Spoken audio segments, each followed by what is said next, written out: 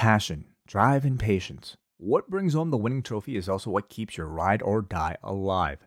eBay Motors has everything you need to maintain your vehicle and level it up to peak performance. From superchargers, roof racks, exhaust kits, LED lights, and more, whether you're into speed, power, or style, eBay Motors has you covered. With over 122 million parts for your number one ride or die, you'll always find exactly what you're looking for. And with eBay Guaranteed Fit, your part is guaranteed to fit your ride every time or your money back. Because with eBay Motors, you're burning rubber, not cash. With all the parts you need at the prices you want, it's easy to turn your car into the MVP and bring home that win. Keep your ride or die alive at ebaymotors.com. Eligible items only. Exclusions apply. Here's a sample of a free podcast from the Post Wrestling Cafe. $6 gets you through the door at postwrestlingcafe.com. Because we're just getting started. So am I still waiting? And you can see Scott Watsky really put together. Waiting for my man.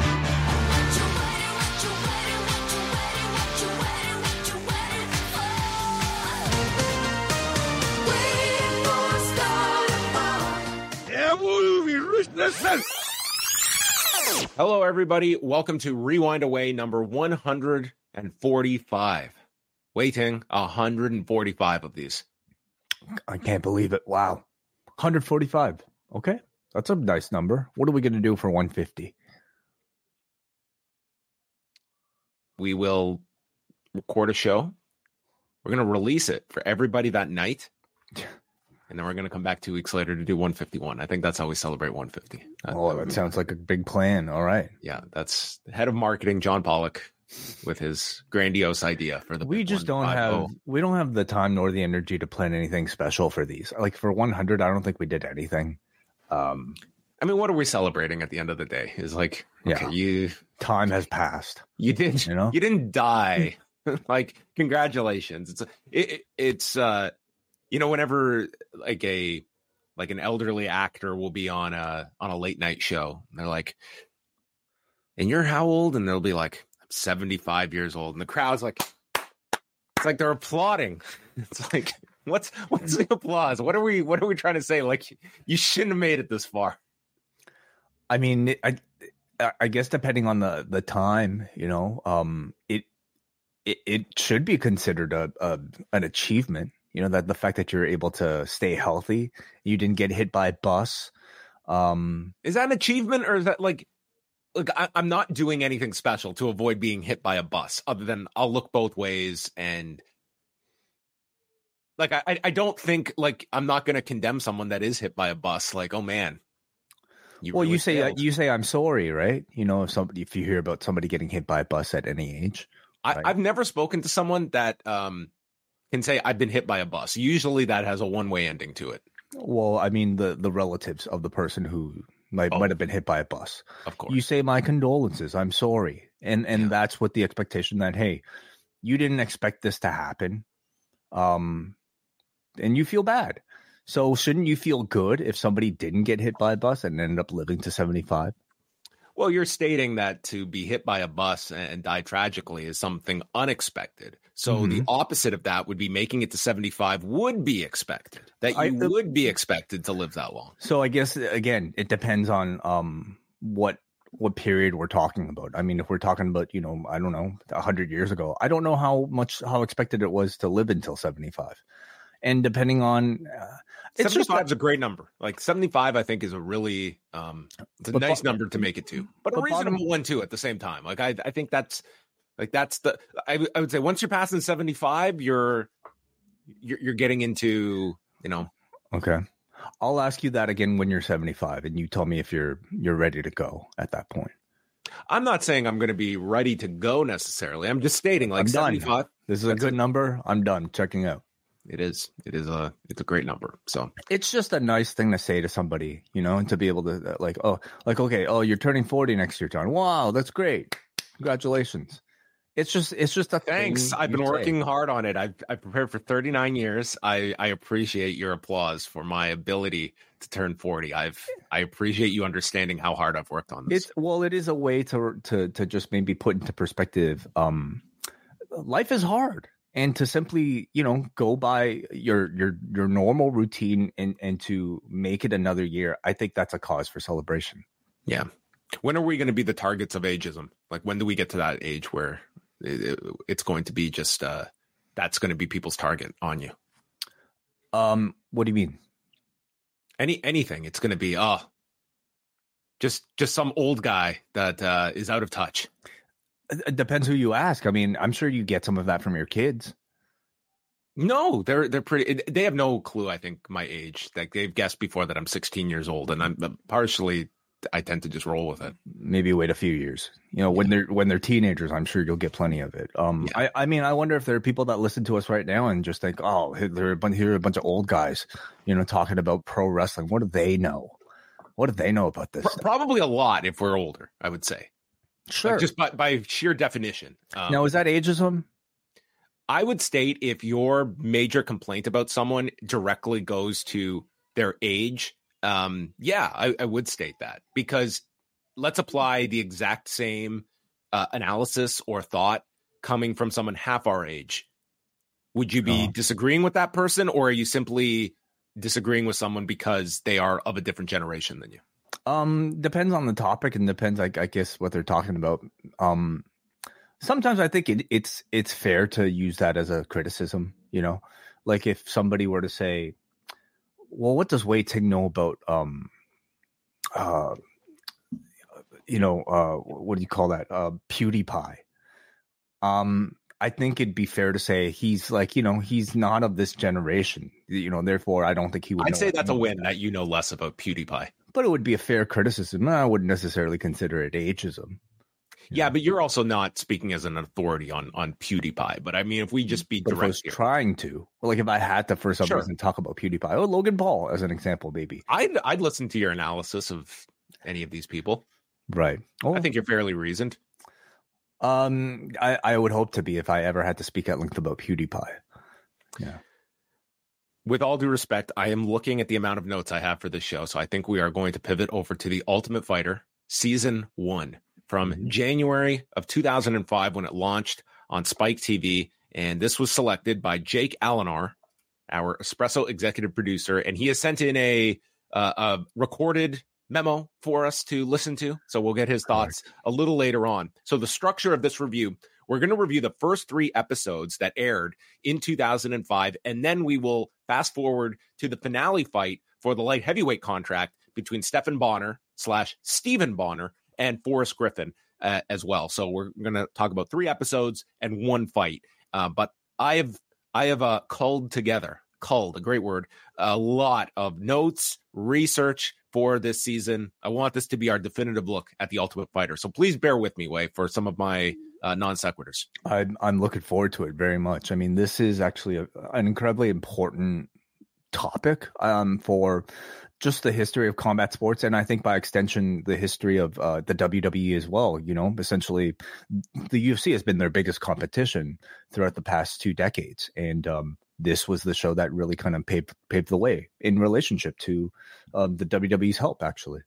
So this is an interesting time period for us because this predated the 2 of us knowing one another, correct? Mm-hmm. Yeah, we had not met it. We were in the same program at school, but we had not crossed paths at this point yet. So tell me about your relationship to mixed martial arts at this specific time as The Ultimate Fighter is launching. I'm sure you're obviously aware of the UFC. Are you actively watching any cards, or is this your diving in point?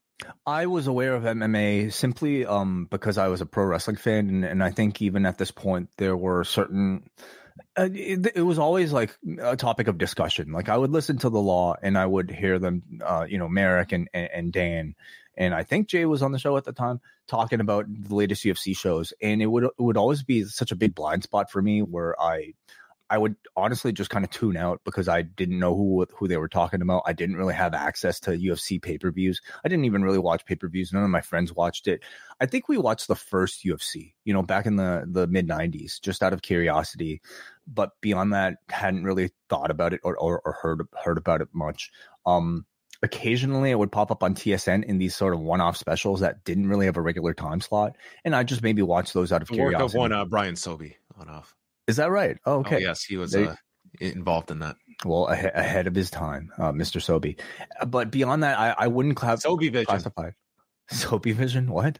That was his nickname by Brian Sobe is a former producer, executive producer over at the Fight Network. Actually, one of my first bosses. Actually, the guy responsible for putting me on the law. So, he did a really deep job search where he came out and he looked at 3 people. What do you do on Sunday nights? I'm free. You're the new call screen. Do you have a cell phone? Yes, and that was pretty much it. Yeah. Like, it is a wild story about like how you and I mean, it so easily could have been like it was you, Stash Kapar, and Maury Schessel. And my life goes really differently if this guy just points like a centimeter to the right and pick somebody else. Well, for one thing, Stash wasn't even much of a wrestling fan. And I think Maury was, but I was the only one to have heard of the law. So that was probably a big part of the reason why. Anyway, like, so MMA would always just sort of be in the vicinity of things I would hear about, but it was just more of a blind spot where I would just kind of tune out and not really care about the discussion. But you were deep into it by this point. Oh, I was ordering all of the pay-per-views, and it was like I myself was someone like I would go as in my pre-teens, and they would always stack the UFC tapes with pro wrestling tapes. So I just naturally started renting UFC tapes and getting into it. Like, me and my brother really got into it. Like, we're talking like 12, 13 years old that we're watching all the UFCs. And what was sort of your gateway? Like, how did you become that level of fan? Well, it started just with like renting tapes and such. Like, it was in the pro wrestling section. So I started renting them and watching them and just was enamored with like this style. It's just because they were grouped with pro wrestling tapes. Like, I don't think I would have found them elsewhere. And in Canada, like, it was like, this is still like the dark time. So it was still hard to get up to date UFC cards, but I was following stuff online and then beginning in February of 2001, it's the first show after the Fertittas and Dana White purchased the company. That show was available in Canada, and I did not miss pretty much any of the pay-per-views and would watch them. And then it was my same group of friends that we would all get together for wrestling pay-per-views. They started to get out of pro wrestling around like 03, 04. And then they just naturally all shifted to the UFC. And we suddenly were, instead of getting together once a month on Sundays, we would get together once a month on Saturday, or it was even less frequent, like every other month on a Saturday, and we'd watch the pay-per-views. And this is before Ultimate Fighter. So it was very interesting to me just to see anecdotally the fact that here were disenfranchised wrestling fans that were all like pretty into it, and then shifted over to MMA. And that's the story of the UFC's rise. It's a lot of disenfranchised wrestling fans that found something that spoke to them a lot more than WWE programming was at the time. And TNA this is pre-Spike TV. So TNA is you're talking like TNA and ROH and New Japan. That's a distant second in terms of accessibility. And we're removed from WCW and ECW being real alternatives. Like that, you have this big void in the market. And here is the UFC that's several years later going to fill that for most people. Yeah, I think when we're talking about maybe the success of the Ultimate Fighter, we have to talk about what WWE like was at the time and what it was like to be a fan of professional wrestling on a mainstream level. If you weren't watching, if you didn't have access to ROH, or I don't know, Japanese wrestling tapes at this time, the only thing you were presented with was 2005 era WWE, which was I don't know, getting close to being as. Here is the lineup for Raw the night the Ultimate Fighter debuts from Toronto, Ontario at the Air Canada Centre, which I attended, and then came home that night to watch the Ultimate Fighter, which I have a very funny story about. But this is what you got at Raw in Toronto that night. La Resistance, Rob Conway and Sylvain Grenier teaming with Maven to beat Shelton Benjamin, the Hurricane, and Rosie. Shawn Michaels versus Christian. Okay, 6 minutes. Batista over Viscera in 2.5 minutes. Chris Jericho against Chris Benoit, 12.5 minutes. And your main event, no holds barred match. I'm going to wait till you finish drinking. Kane versus Gene Snitsky. Yes, amazing. This is kind of the, I mean, you get the good and the bad here. I mean, Michaels, Christian, Jericho, Benoit. I think people will take that. And then you juxtapose it with Batista and Viscera and Gene Snitsky and Kane. But this is when, we are removed from the Chris Benoit, Eddie Guerrero title runs. And now it is, JBL is your big dominant champion on SmackDown, Hunter on Raw, and we're getting set for the coronations for Batista and Cena at that year's WrestleMania. But this is a lull period. Like 2004 is not a great year for the company. And it's not until Cena really takes aim. Like Cena is still on SmackDown at this time. He's not even on the flagship show and is not the definitive number one star of the company. He is still on that rise.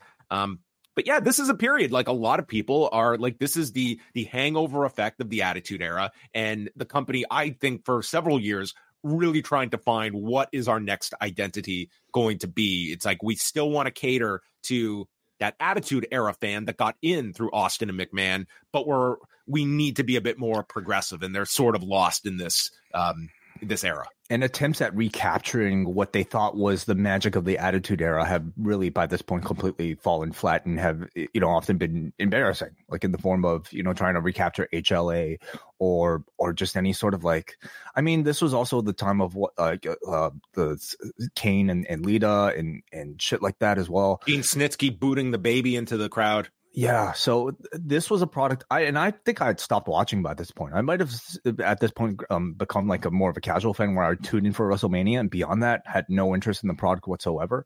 So I was very much the type of fan that I think was really sick of the cartoonish aspects of everything attached to the WWE at the time, and I was looking for more sports-like presentation. I was looking for more believability in the characters and in the storylines, and in comes the UFC. I want Gene Snitsky, Kane, Batista, and Viscera in a house with alcohol. That's what I want. Yes. Mm-hmm. So the story here, I'll probably forget it later, but I probably told this before. But so I go to this show in Toronto, and like the Ultimate Fighter, like there was a ton of buzz about this, and that was why I just wanted to get home and watch this first. Like it was a really big deal to see UFC on television, and just. It's like, here's this thing that it's like, I figured I was maybe the only person in Canada following this stuff and beyond like just online presence. So this is January 17th. So we're like in the thick of winter, and I am a year-round bike rider at this time. So wow. my routine would be ride my bike to the subway station, subway it down, go to school. This is when we're at Ryerson, now TMU, and I'd lock my bike, go to the show that night. I come back, whatever time it is, like midnight. This is after Raw. And dude, it is like freezing outside. It's snowing. And I have not brought a hat with me. I wear my helmet. So I'm riding home, and it is so fucking cold that I'm riding my bike with one hand and putting my hand onto my ear because it's so cold. Now, I'm going to break news here. I have one hand, but I have two ears. So I get home. Dude, I have no feeling in my ear. I'm watching The Ultimate Fighter. This thing is like throbbing. I somehow go to sleep. The next day I wake up, fucking frostbite. Okay. My ear is frostbit from the night before. Why I wasn't shifting my hand back and forth, can't tell you this. This is years and years ago. But that is... And so the next day I go to school, my ear is like a different size than the other one. So I wear my hat all day long at class because I look like a clown with one ear bigger than the other. And this lasted this was a week. My ear was just, what the fuck did I do? And that is when I think of The Ultimate Fighter Season 1, that's one of my instant memories of getting the only time in my life I've had frostbite. That's an incredibly specific visual and memory attached to your, I guess, experience of The Ultimate Fighter, which I did not expect. It's the closest I'll have the cauliflower ear. That's maybe the link to The Ultimate Fighter. Right. You were going through your own six-figure contract battle. Yes. Wow. So a few notes here. So we will go through some of the history, but this was pretty much the last-ditch effort for this ownership of the UFC. Like the Fertittas had sunk like over $40 million into this. They famously bought the company in 2001 for $2 million, and they were the majority owners, with Dana White having a minority percentage as well in Zuffa LLC. So, they had their talks over the years about potentially selling this. We've heard stories of like Shane McMahon having an interest in trying to buy this thing, but Dana White's big thing. Dana White grew up as a boxing fan, so his frame of reference for regular weekly television was a series called Tuesday Night Fights on the USA Network, which was just weekly fights that they would put on USA, and got canceled in 1998. And so Dana, like, that was his idea. We can get weekly fights on television. But then with the kind of advent of reality programming, they came across this idea. But had it been Dana's idea, don't know if it has the same urgency and attraction if we're just presenting fights on a weekly basis. I think the reality show format, this was when reality TV was not, I would say, as patterned or tired. And this was something new for an MMA audience, for a pro wrestling audience that, I mean, largely your precursor was Tough Enough. Totally. Yeah. I think, we were past, like, I would say, the initial boom of, Survivor and Big Brother and, competition shows like American Idol. But reality TV was still very much, it was the thing. Like, you had a reality TV pretty much for kind of everything. But this was a concept that I think it was a model that worked perfectly for a sport that nobody knew about, because it principally focused on personalities first and foremost. And that's, I think, the key ingredient to promoting any form of combat sports. You have to sell the characters. You have to sell the reason why people are fighting, who they are. You have to care about why who's fighting and what they're fighting for. And it just seemed to be maybe a perfect match for what the Fertittas and Dana were looking for at the time. Yeah. And again, it's so hard to speak to someone that has just come along in the last few years to watch MMA. And the talking point is like, there's so many fights to follow and keep up with. The novelty of, there's not going to be a vote at the end of this. There's going to be a fight. You are going to fight to stay in the house. And just seeing a UFC fight on free television that I don't have to pay on pay-per-view to see, that was a hook right there. Just the idea of fights on television. Like, it was the polar opposite of today, where you can get MMA on multiple times a week, and that's not the hook. So for me, that wasn't even necessarily someone to draw, because I didn't necessarily value seeing an MMA fight at the time. I wasn't an MMA fan, but because in every, you were like, I wonder who could saw a log fast enough. That's what I was there for. Yeah, that's what I wanted to pay the for. ultimate logger. That's it. But it was more of the, again, like the fact that every reality show tended to have an elimination something, right? And typically those would take place in the form of a cast vote, or it would take place in the form of judging votes, or audience votes.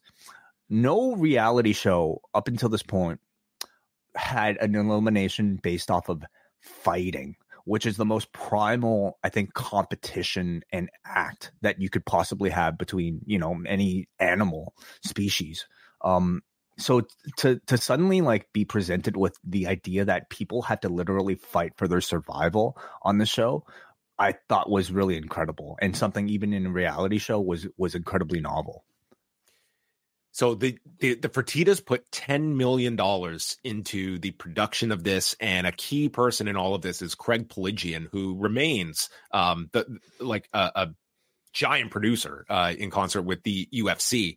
So of this $10 million, they earmarked $0 for the fighters. And this becomes a very interesting element that is introduced on the episode, and leading to maybe among the most famous scenes in Ultimate Fighter history with Dana White's speech. But I do find it astounding, because it very much informs us into the mindset of the UFC that extrapolates to this antitrust case, that as they earmarked $10 million, they believe that they were doing the favor here for these fighters, and that we do not need a budget for these fighters to compete. We are doing them the favor, not the other way around. And when we look at this, like, we're talking about I mean, I think these fighters, there were 8 fights inside of the house. So just doing some simple math, if you had paid them $10,000 to fight, which I think they would have looked at that time in 2004 and 5 as a great payoff, we're talking $160K. That would have been like, we're talking about a $10 million budget, and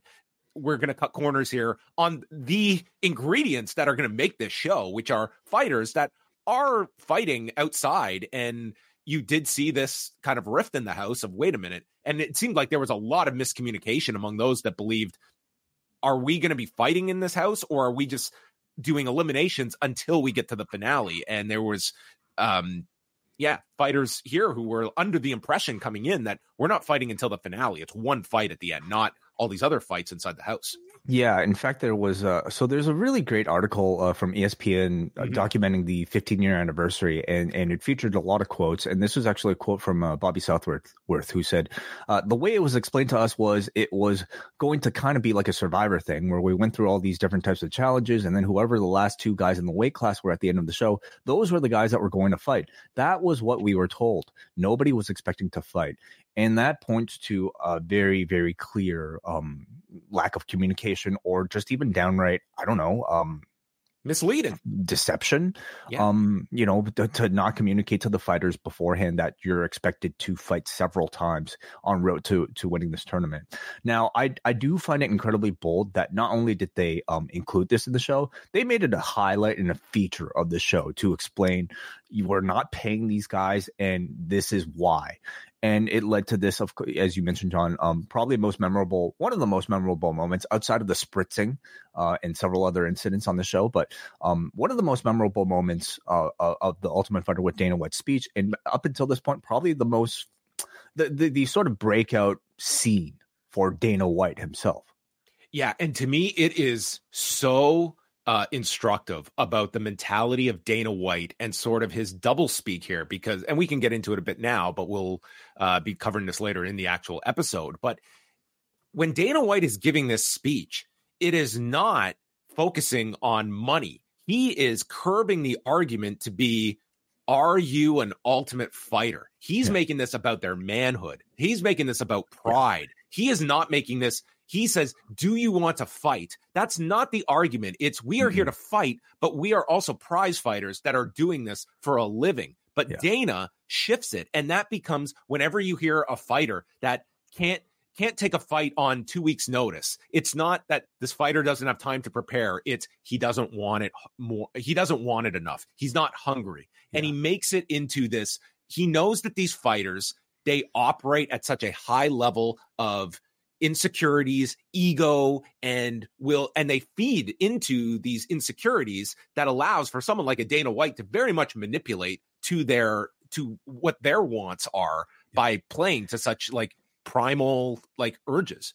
It's very similar to remember Drew McIntyre. So people listening to this in the future won't even get this at all. But like this past Monday's Raw, Drew McIntyre as a heel did this thing which I found very fascinating, where he decided to poll the audience, asking them whether or not, if they were in a similar situation, they would want to enact revenge on Jey Uso.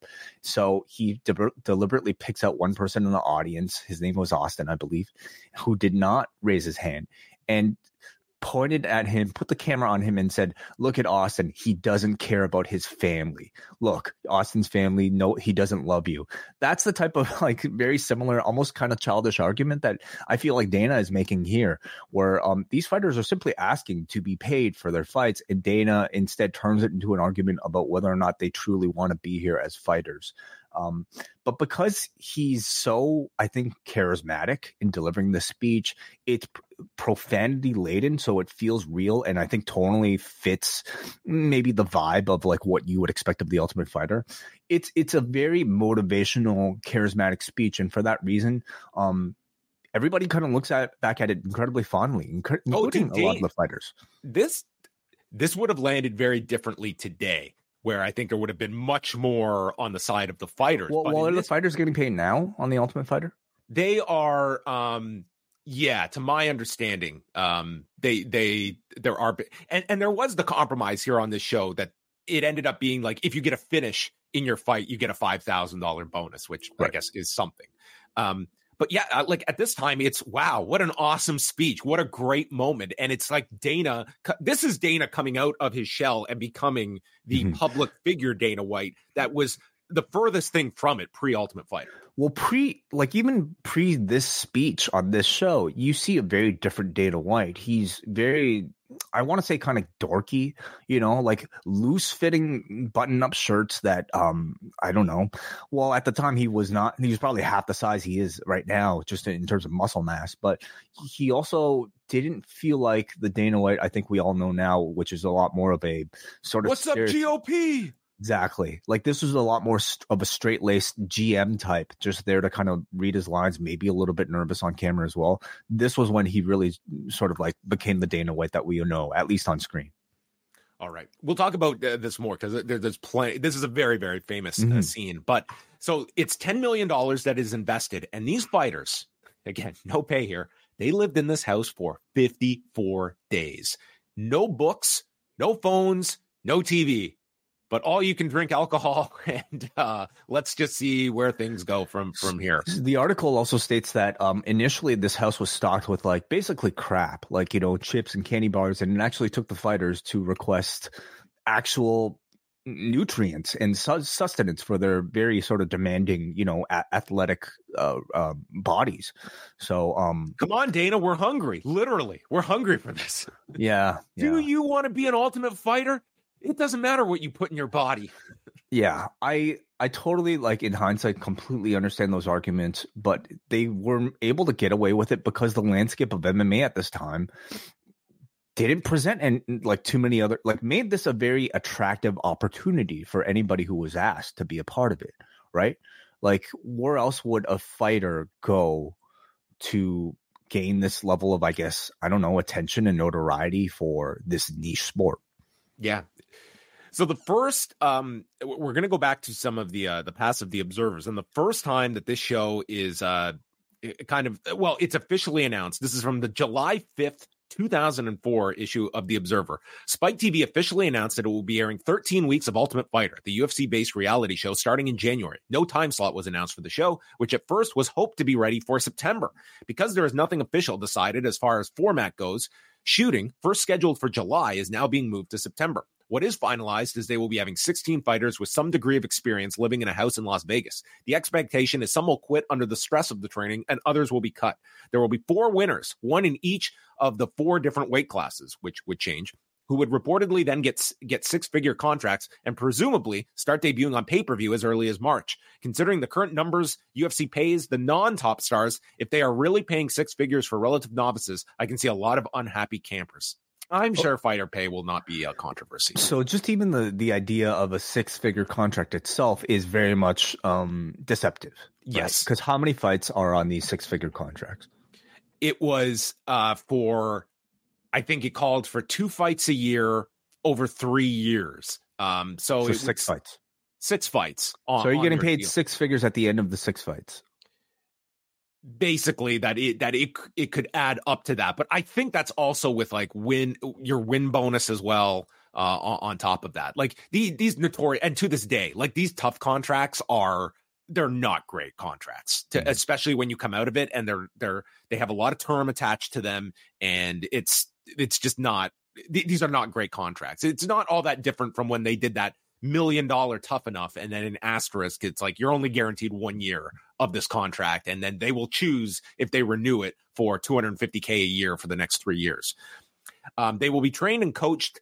They will be trained by a coaching staff, presumably of well-known UFC fighters, and the show will tape their training and non-training similar to Tough Enough. The fighters haven't been picked, although there were a half dozen fighters that were under consideration at the June 19th show in Las Vegas. The coaching staff is also up in the air. Part of the problem with the coaching aspect, if you have to get guys willing to spend 2 or 3 months in Las Vegas away from their families and away from training their real team members.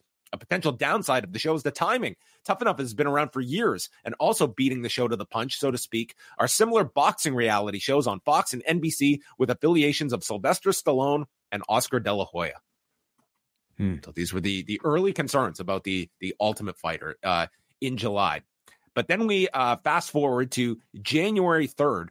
The roster of fighters and teams have been announced for the Ultimate Fighter reality show that begins on January 17th after Raw at about 11:08 p.m. on Spike TV. The show is of paramount importance to the growth of MMA in the US, and it will take the pro wrestling audience being interested to make it a success. Spike, and prior to that, USA Network, were never able to find a show once Raw became a ratings hit in 1998 that could keep any semblance of the Raw audience. Among those who tried and failed included such divergent shows as Pam Anderson as a cartoon stripper, the Farm Club rapping music show, MXC, Joe Schmo, and CSI. The time slot was Joe Schmo definitely kept me. Yeah, I think Joe Schmo was a cult hit. I think Great that show. one Spike was happy with. The time slot was picked by the network with the idea that the wrestling audience would be the perfect audience to try and hook on the show. If the show fails in the ratings, it would greatly hurt UFC's chances of getting a strong cable network to carry the weekly fight television show the company has needed to expand its base, create new stars, and promote its pay-per-views past the grassroots hardcore level. There's an interesting trivia note that 3 of the fighters on the show are from the same AKA team in San Jose, which means that they were training partners of WWE's Tough Enough winner Daniel Puder, and many have likely trained with some of the New Japan wrestlers. The shows will be based around a team format coached by Randy Couture and Chuck Liddell as a build-up for their light heavyweight title fight in April, which is expected to be UFC's premier event of 2005. And it goes on to list all the different participants that have been selected. And Who are the AKA guys? Koscheck, Swick, and might have Bobby Southworth, I think. I think those were your 3 AKA fighters. And you had a couple Team Quest guys here as well. Yeah, Lieben and Nate Quarry are both Team Quest, and that's where you can see early on Lieben is just like unloading on everyone, but he's very respectful of Nate Quarry and of course Randy by extension in Team Quest. But they really, at least in these 3 episodes, don't really shine a light on like past or even present relationships that some of these fighters have, other than Lieben and Swick having a previous fight a year prior. So there you go. And then, filming began in September of 2004, and we go into the debut. January the 17th, 2004, The Quest begins. This post-wrestling podcast is brought to you by NerdWallet's Smart Money Podcast. Financial literacy can be daunting, but it's one of the most valuable things you can equip yourself with. On NerdWallet's Smart Money Podcast, their trusted financial journalists offer easily digestible, conversational discussions on topics like balancing your portfolio. If you think an ETF is one of Cena's 5 moves of doom, this show might be for you. Planning for your tax bills this April, so you don't have to worry about a visit from Erwin R. Shyster. And putting away more money for retirement, because unlike most wrestlers at the end of their careers, most of us should only plan on retiring once. Listen to NerdWallet's Smart Money Podcast on your favorite podcast app. Future you will thank you. And we have 16 unsigned fighters and highlights of the season to come. The competitions, which were very much panned at the time, of what the hell is this? Why are we watching these guys carry the coaches through water? And this, we got 2 eliminations based off this stuff. So if you would come into the house, that's how these first episodes go, is like the eliminations are not based on fights. But again, if you listen to that quote from Bobby Southworth, they were under the expectation that this was the game, this was what you had to do, and that you weren't supposed to fight. In fact, they fought back, or they argued against fighting to be eliminated. I'd go so far to state, if it was all eliminations like this until the finale, I think this just would have been a real turnoff for a lot of people, of watching them just do these goofy fucking puzzles and shit. And this is how we're going to choose the ultimate fighter. And I think Dana and the Fertittas recognize that, unless you got that very impassioned speech, right? But the idea of this show, beyond, I think, selling the UFC as a brand, is to sell the sport of MMA, and to not showcase fighting in strictly training until the finale would have, I think, would have not been effective, in my opinion, in showing the sport of MMA. So, and they trumpet the fact that the winner will get a 3-year, 6-figure contract. In a separate interview, Dana had cited a figure of $350,000 that the contract would be worth. So that works out to about like $58,000 a fight. $58,000. So it is 6 figures per year. So it's not like, No. This would be 6 figures over the life of the contract. Sorry, you said 350,000, right? 350,000 total divided over 6 fights. Yeah. So if somebody fought, for instance, 2 fights a year, they would at least. Okay, I understand what you mean. Right. Yeah. If they fought twice a year. Yes. So we go to we got to talk about the iconic theme song attached to the Ultimate Fighter. Okay, what a capsule, a time capsule of this era. Rap, rock, DJ scratches in the background. Oh God. Great This hook. is the ultimate. You're gonna get hit. You're gonna get knocked out. It's a classic. All right, don't act like you didn't you bop your head to this. I hated this song with a passion, but yes, it's a classic. It was back in my life here temporarily. It fit really the tone of the time, including STEM. Really, just kind of classics of the UFC soundtrack.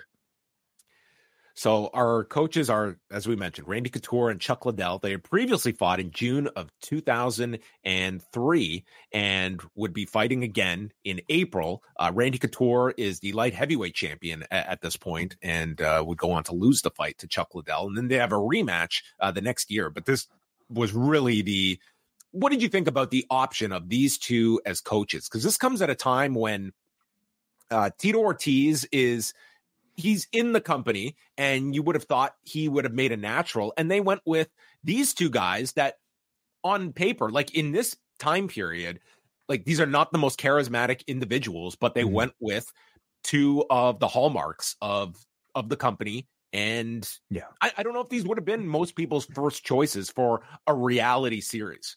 I have to think they would have considered Tito, right? Or was he maybe politically on the outs with any of the others like that would have not led to him being a part of this at the time?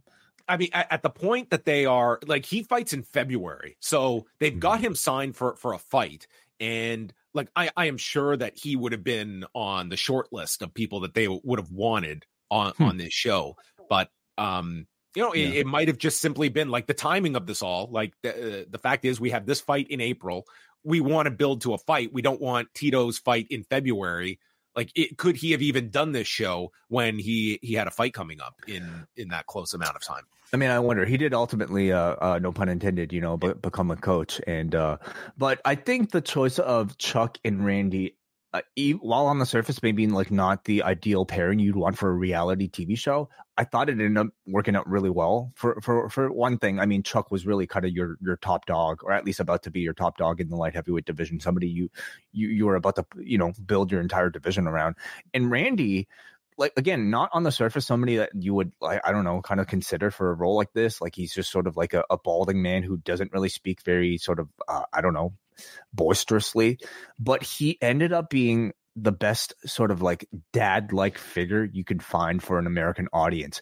Incredibly thoughtful, incredibly wise, and incredibly nurturing as a leader. And I thought that he worked really well as a counter to Chuck Liddell, who is just kind of very much like, you're almost a bit more of a stereotypical tough guy who doesn't say much. He's got a mohawk, for crying out loud. And he comes across maybe as a more of like a stoic bad boy type in comparison to Randy. And the two of them, I thought, even though you didn't get that heat between the two so much, they were great sort of different sort of archetypes, I suppose.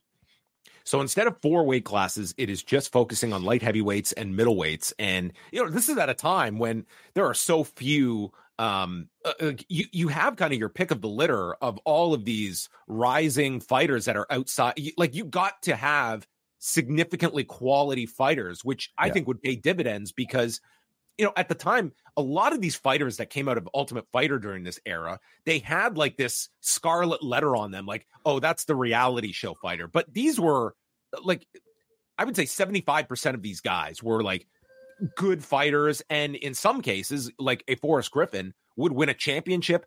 Josh Koscheck had a very significant career. Mike Swick had a very good career. Kenny Florian wins a championship later on. Stephan Bonner has a long career. Nate Quarry and Diego Sanchez were very highly touted prospects, as was Lieben. Southworth had a very good career. So it's not like you were just picking like this low end MMA talent that was going to shine on the reality show and get swallowed up by real UFC competition. I think that legitimized the season, the fact that so many of these fighters had very good careers after. Beyond that, they were also, at least a good handful of them, tremendous personalities for reality TV. They were, I mean, we'll be talking about it, but this was alone, even without considering, I think, their fighting potential, like a really strong reality TV show cast. So the light heavyweights are Stephen Bonner, Mike Swick, Forrest Griffin, Sam Hoger, Bobby Southward, Loden Sincade, Jason Thacker, and Alex Schonauer. The middleweights are Diego Sanchez, Josh Koscheck, Kenny Florian, Chris Sanford, Josh Rafferty, Alex Karalexis, Nate Quarry, and the star within about 2 minutes of the series, Chris Lieben. Mm-hmm. And not just Randy and Chuck featured on this series with Dana White, but we also have, for the only season, a host in Willa Ford. Yeah. Almost like sort of a forgotten trivia note at this point, you know, in relation to maybe her career in the UFC, if you want to call it that. Again, a lot of the things that I think ended up being criticized as a part of this first season are just tropes of reality TV that I'm sure, you know, Pelagian or Spike TV themselves maybe felt like was necessary in the form of these competitions and in the form of, you know, attractive female pop star host that was really just kind of there to introduce challenges. I mean, in the future, they quickly realized that somebody like a Dana was more than enough of a charismatic lead, and including, you know, of course, he also has the authority of being the actual president to be able to. Which is fair to look in 2004 when you are casting this thing. I am not looking at Dana as the focal point of this big project, and as soon as you see him in this element, of course, it makes all the sense in the world that Dana assumes this role. Exactly. Yeah.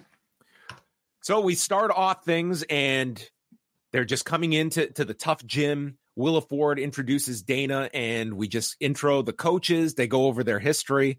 And before we got, do you want to be a fucking Ultimate Fighter? It was Dana looking up at all the photos on the wall of past and present fighters. Which one of you will have your picture up there? Maybe that would have been the notable quote coming out of season 1. Sure. Which one of you will have your picture up there? And then we are introduced to the fighter house that comes with a no fighter pay, but no expenses spared on jacuzzis and alcohol. And Chris Lieben proclaiming, "Gentlemen, let's get hammered." And that would be the theme early on of Chris Lieben, who I just think this guy immediately endeared himself to people as like the focal point that they allegedly Lieben, when they were doing the casting, they put a camera in front of him and just pretty much said, "Can you tell us a bit about your life story?" And within several minutes, they came into the room and dude, you're cast. Like he was just so charismatic, and that comes through. This series is so different if you don't have a Chris Lieben, and a lot of the focus in historical context gets put on the shoulders of Forrest and Stefan, and that was great. But it was this guy and the feud with Koscheck and Southworth that to me solidified the success of the Ultimate Fighter, and Lieben was the key. Yeah. Maybe excluding, you know, the Griffin Bonner fight. I would even say including the Griffin Bonner fight. I would. They don't, like, Griffin Bonner were not really big presences on the show itself. You know, we all remember the fight at the end, but the star of this show is Chris Lieben. And in fact, in this, even the first minutes of the show, they build the entire cast around Chris Lieben. He is like sort of the firecracker that I think everybody reacts to.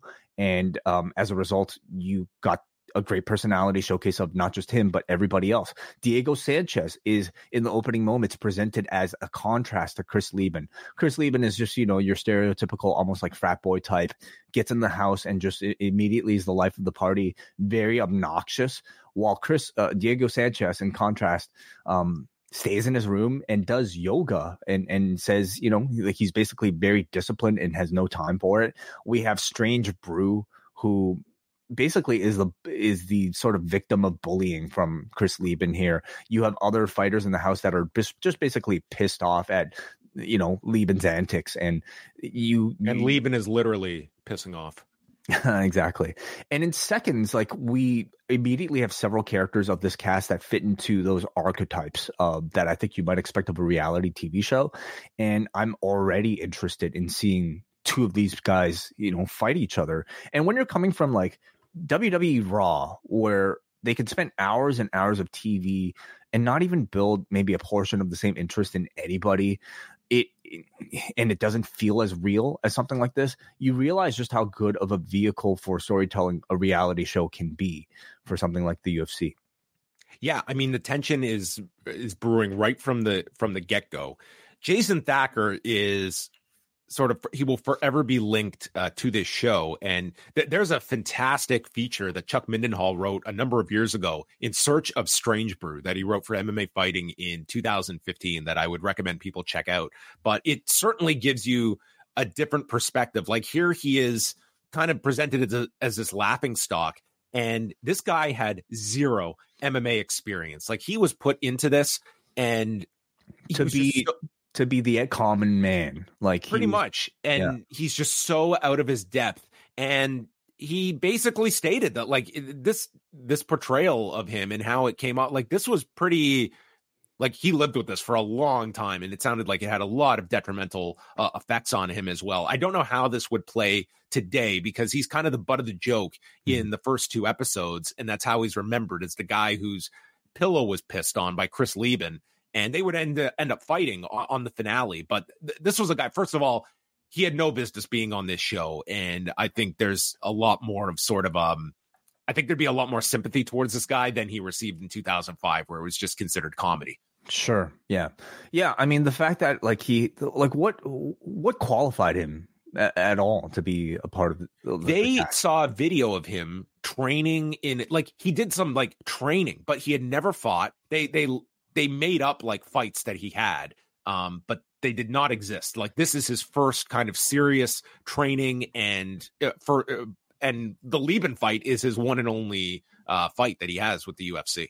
So he was deliberately almost like found, and almost like they made up fights in order to justify him being on the show.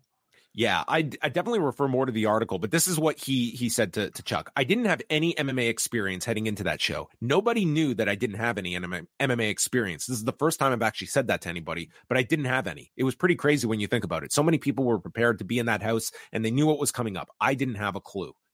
Interesting. Well, I mean, again, like it felt like, just maybe listening to that and certainly watching the show, that he was principally just cast here to show what the average person how they would fare in a sport maybe as demanding as MMA. I think they wanted probably somebody like him in there in the training sessions to show that this stuff isn't easy, and that an average person is going to start throwing up, and we'll get gassed out, and we'll be scared of being in the same environment.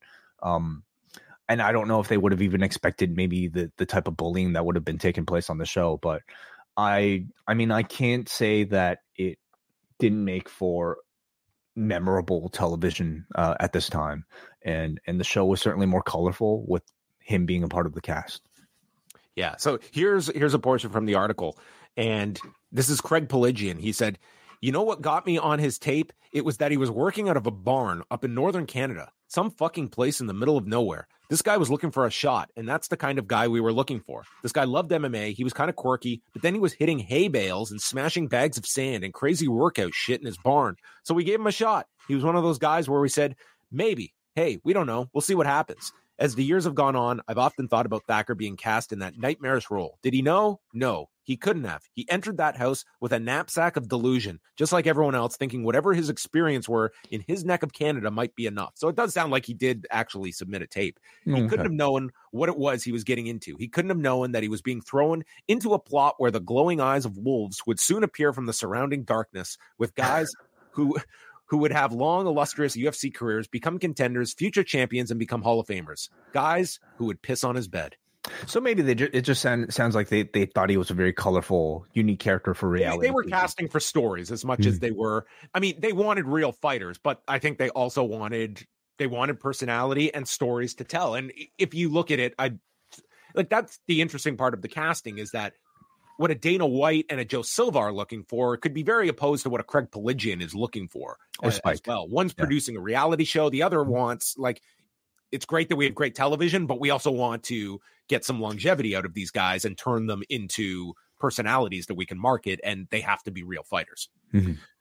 So, but I'll just say, like, as a Canadian from Toronto, I can't say I know too many people who talk like Jason Thacker. Like, this was about as, I think, stereotypical of a Canadian accent as maybe you could find, like very Bob and Doug McKenzie type. And you could just imagine him saying A at the end of every sentence. So again, maybe not deliberate, but like they managed to find like somebody who very much fits sort of like the caricature of what a Canadian might be. Well, when Lieben is talking about Jason Thacker, he refers to Canada as the attic that you never go into. And this is the beginning, because we cut to Josh Koscheck saying that Lieben's attitude sucks and I want to fight Lieben. So we're already planting the seed and where good things build. are going. But then we get Lieben asking Forrest, who's the toughest guy in this house? And Forrest, I think they're all tough. Lieben, bullshit. I think there are a couple of people here that suck shit. But he does isolate Nate Quarry, thinking him and me are the toughest. And of course, they have the Team Quest alliance. And Lieben says that in his mind, he's the best fighter in the world. So a lot of positive reinforcement for Chris. You just simply like, I don't know if you'd ever want to be friends or live in a house with a person like this, but the fight business thrives on a personality like this. This is Connor. This is, I don't know, Floyd, It's Ali, like maybe not spritzing people, maybe not that far, but you love that sort of braggadocious confidence, right? Yeah, this guy, he's drunk. He's stealing everyone's pillow. And then when Jason Thacker goes to have a shower, this is the famous scene where Lieben didn't pee. He spritzed on his pillow. We also got an R-word drop here in 2005, which I didn't know what the timeline was, where that was still a word that could make its way onto cable television. But apparently in 2005, that was still okay to go. As was, I guess, maybe, teasing of being gay. Other stuff that probably wouldn't play well today. Yes, that was in there too. And so we're pretty much just watching, like, it is the Chris Lieben show for the first half here. And then we cut to 5 a.m. and the wake up call from Couture and Liddell. And already, like, you're captivated because you're like, how in God's name is Chris Lieben not going to die after we've just seen this guy drunk off his mind and now has to go into an arduous training session? And dude, this guy is Ric Flair that just parties all night, but dude will go hard in the gym the next morning. And we're introduced to the grappling coach, Mark Lehman, who was a fixture of UFC broadcasts and would do breakdowns, Ganyo Fairtex, the Muay Thai coach, and a guy who's had a long association with Dana White, Peter Welch, as the boxing trainer.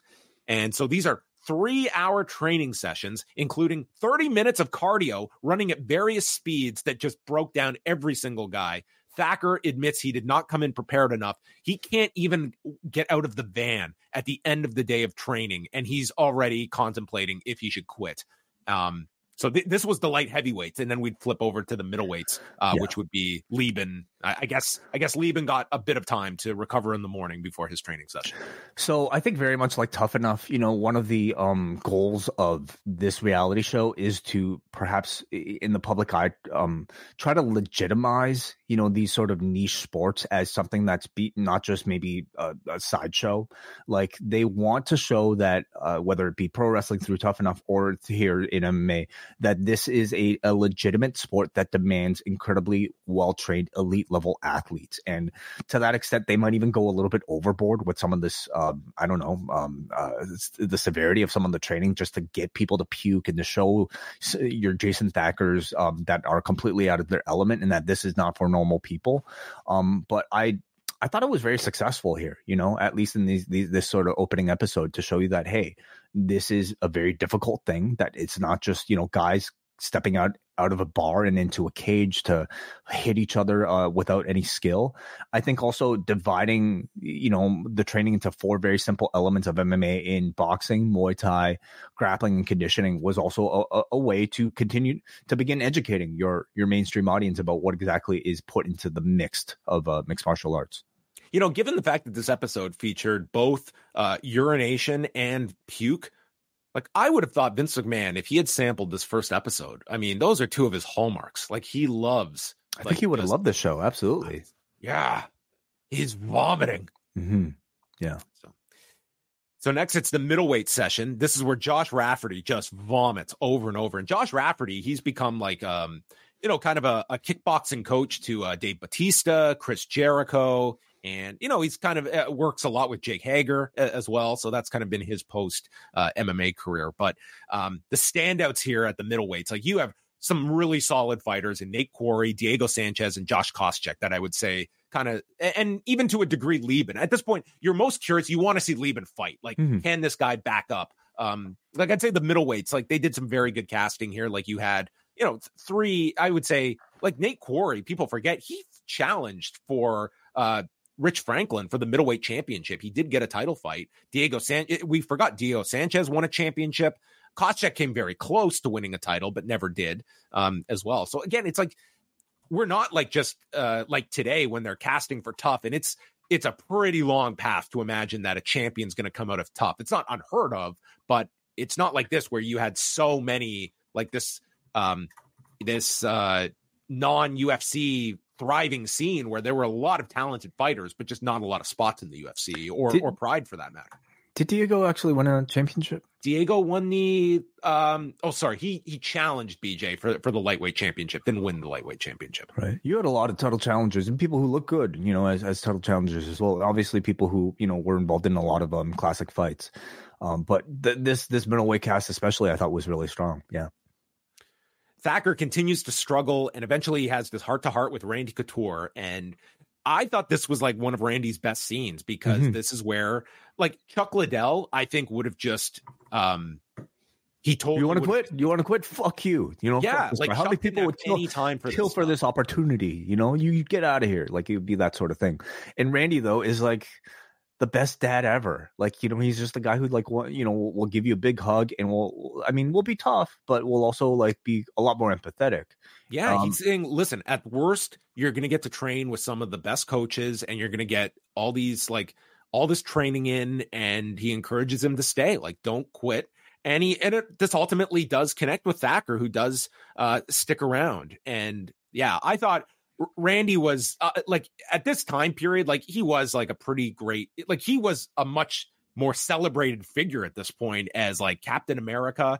And it's one of the, I would say, unfortunate realities of the UFC having such a dominance that when they have a falling out with a fighter, they really get lost to history. And I don't think this current generation, if you were not watching at this time, could appreciate the stature of a Randy Couture that was just this, before George St. Pierre. It's like, here was this figure that was not the outspoken guy, but he was very much a symbolic figure of mixed martial arts. Yeah, very, very beloved. Again, I think a perfect usage of a coach, especially if like part of the goal of the show is to maybe dispel the idea that these are all just sort of like, I don't know, mindless, tough guys that are involved in a sport like this. Yeah, I mean, at this time when they're marketing Chuck, I mean, dude, every other interview, it's like, are you aware that he was a certified accountant? Like, they were always hammering that home. Like Rich Franklin, a school teacher, like they really want to push it. These are not like the perception that many had of the UFC. Lieben says about Jason Thacker, I like the guy, but he sucks shit as a fighter. And we're not here because we're nice guys. And Quarry ends up taking 7 stitches in his chin from grappling. So we have a whole discussion about grappling and being a bit too aggressive. And Lieben is just being so cocky here. He's bragging he put Koscheck to sleep. And then we get Bonner also needing stitches here. So it's a very rough. Swick to sleep. Was it Swick that headbutted Bonner? Oh, sorry. I was talking about Lieben bragging. You said Lieben was bragging about putting Koscheck to sleep. Okay. It might have been... it might have been Swick, and this was the introduction about their past fights. And then we just end the show with the team selections, where this is very interesting to look back. So Chuck gets the first pick overall, and he picks Bobby Southworth first. Couture picks Nate Quarry, one of his students, and then it's Chuck picking Josh Koscheck, Diego Sanchez, Sam Hoger. Forrest Griffin doesn't go until 9th overall. Kenny Florian, who goes to the finals, is 11th. Alex Schonauer and Josh Rafferty, while Couture's team is Quarry, Lieben, Stephan Bonner, Mike Swick, Loden Sincade, Alex Karalexis, Chris Sanford, and the last pick overall, to no surprise, is Jason Thacker. Yeah, a bit surprising to see Kenny Florian so far down the list, along with Forrest Griffin as well.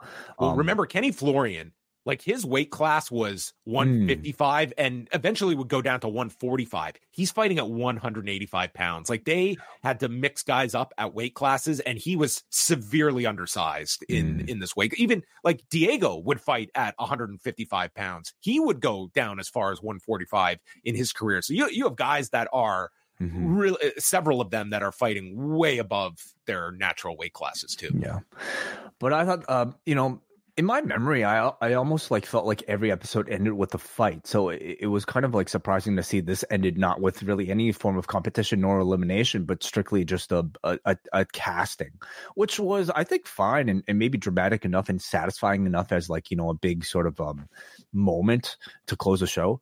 Overall, I thought it was a really good first episode. I thought they did a great job of showcasing several personalities, principally carried really by Chris Lieben. Totally. And I think they did a decent job of introducing elements of MMA that didn't even involve fighting itself. Here, it was more so about the training and how difficult MMA training is. So, also a good introduction for the coaches. So, in a first episode, they didn't really completely give you everything that this show was about, but I thought it was enough to keep me interested. I think there's something to learn from that. I mean, it takes a confidence in your program to not feel the need that we've got to get a fight in there and get everything in the first episode. It's a common trait when we will see WWE do one of their network switches. And that first week, they load everything up. But it's like, what's week 2? What's week 3? Do we throw everything at the wall for that first big hit? You want to make sure you do have a hook to come back. And they had confidence looking at this episode that, you know what? This is more about getting the personalities over than getting in a fight that may or may not deliver. Chris Lieben really was enough of sort of a draw that you didn't need to go to fighting yet. Not even until the third episode, which I found pretty amazing. From The Observer that week, the debut of Ultimate Fighter on January 17th after Raw did a strong 1.42 rating and 1.7 million viewers. Raw did a 3.78 rating and 4.76 million viewers. MXC, which was the most successful show of the past year following Raw, used to do a 0.9 in the time slot. So we're jumping from a 0.9 to a 1.42 for this. Man, I loved MXC. I did too. I loved it watching it with my friends. They also retained 57% of the young adult males from Raw the first week and an even higher percentage the second week. That is compared to the usual 20 to 25% retention rate in the 18 to 34 age group that Spike has done with the various programs that followed Raw since getting the product in 2000. It may be the second highest rated debut of a new TV series in the history of the network. While Dana White did say he hoped for a 2.0, this number is a huge positive.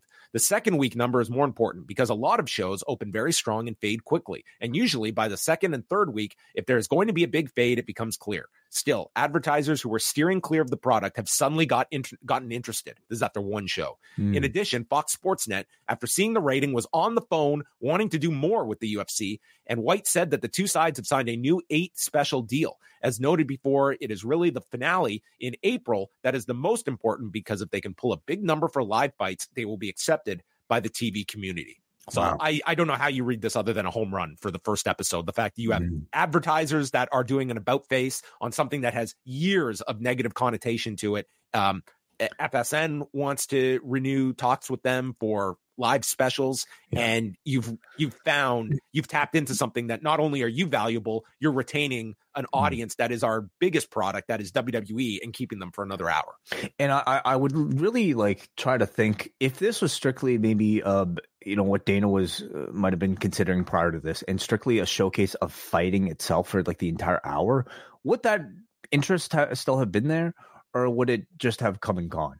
Because it's hard to say. Like when people see like, okay, just live fights, I'm sure it would have been something like Contender Series now, where they do some very good video packages on the stories of these guys. It's not like we just get cold fighters, but it's not this. But you're not building the same bond as you are by spending it 2 hours. Relying on a 2-minute video package for each guy, and hopefully you have an interest.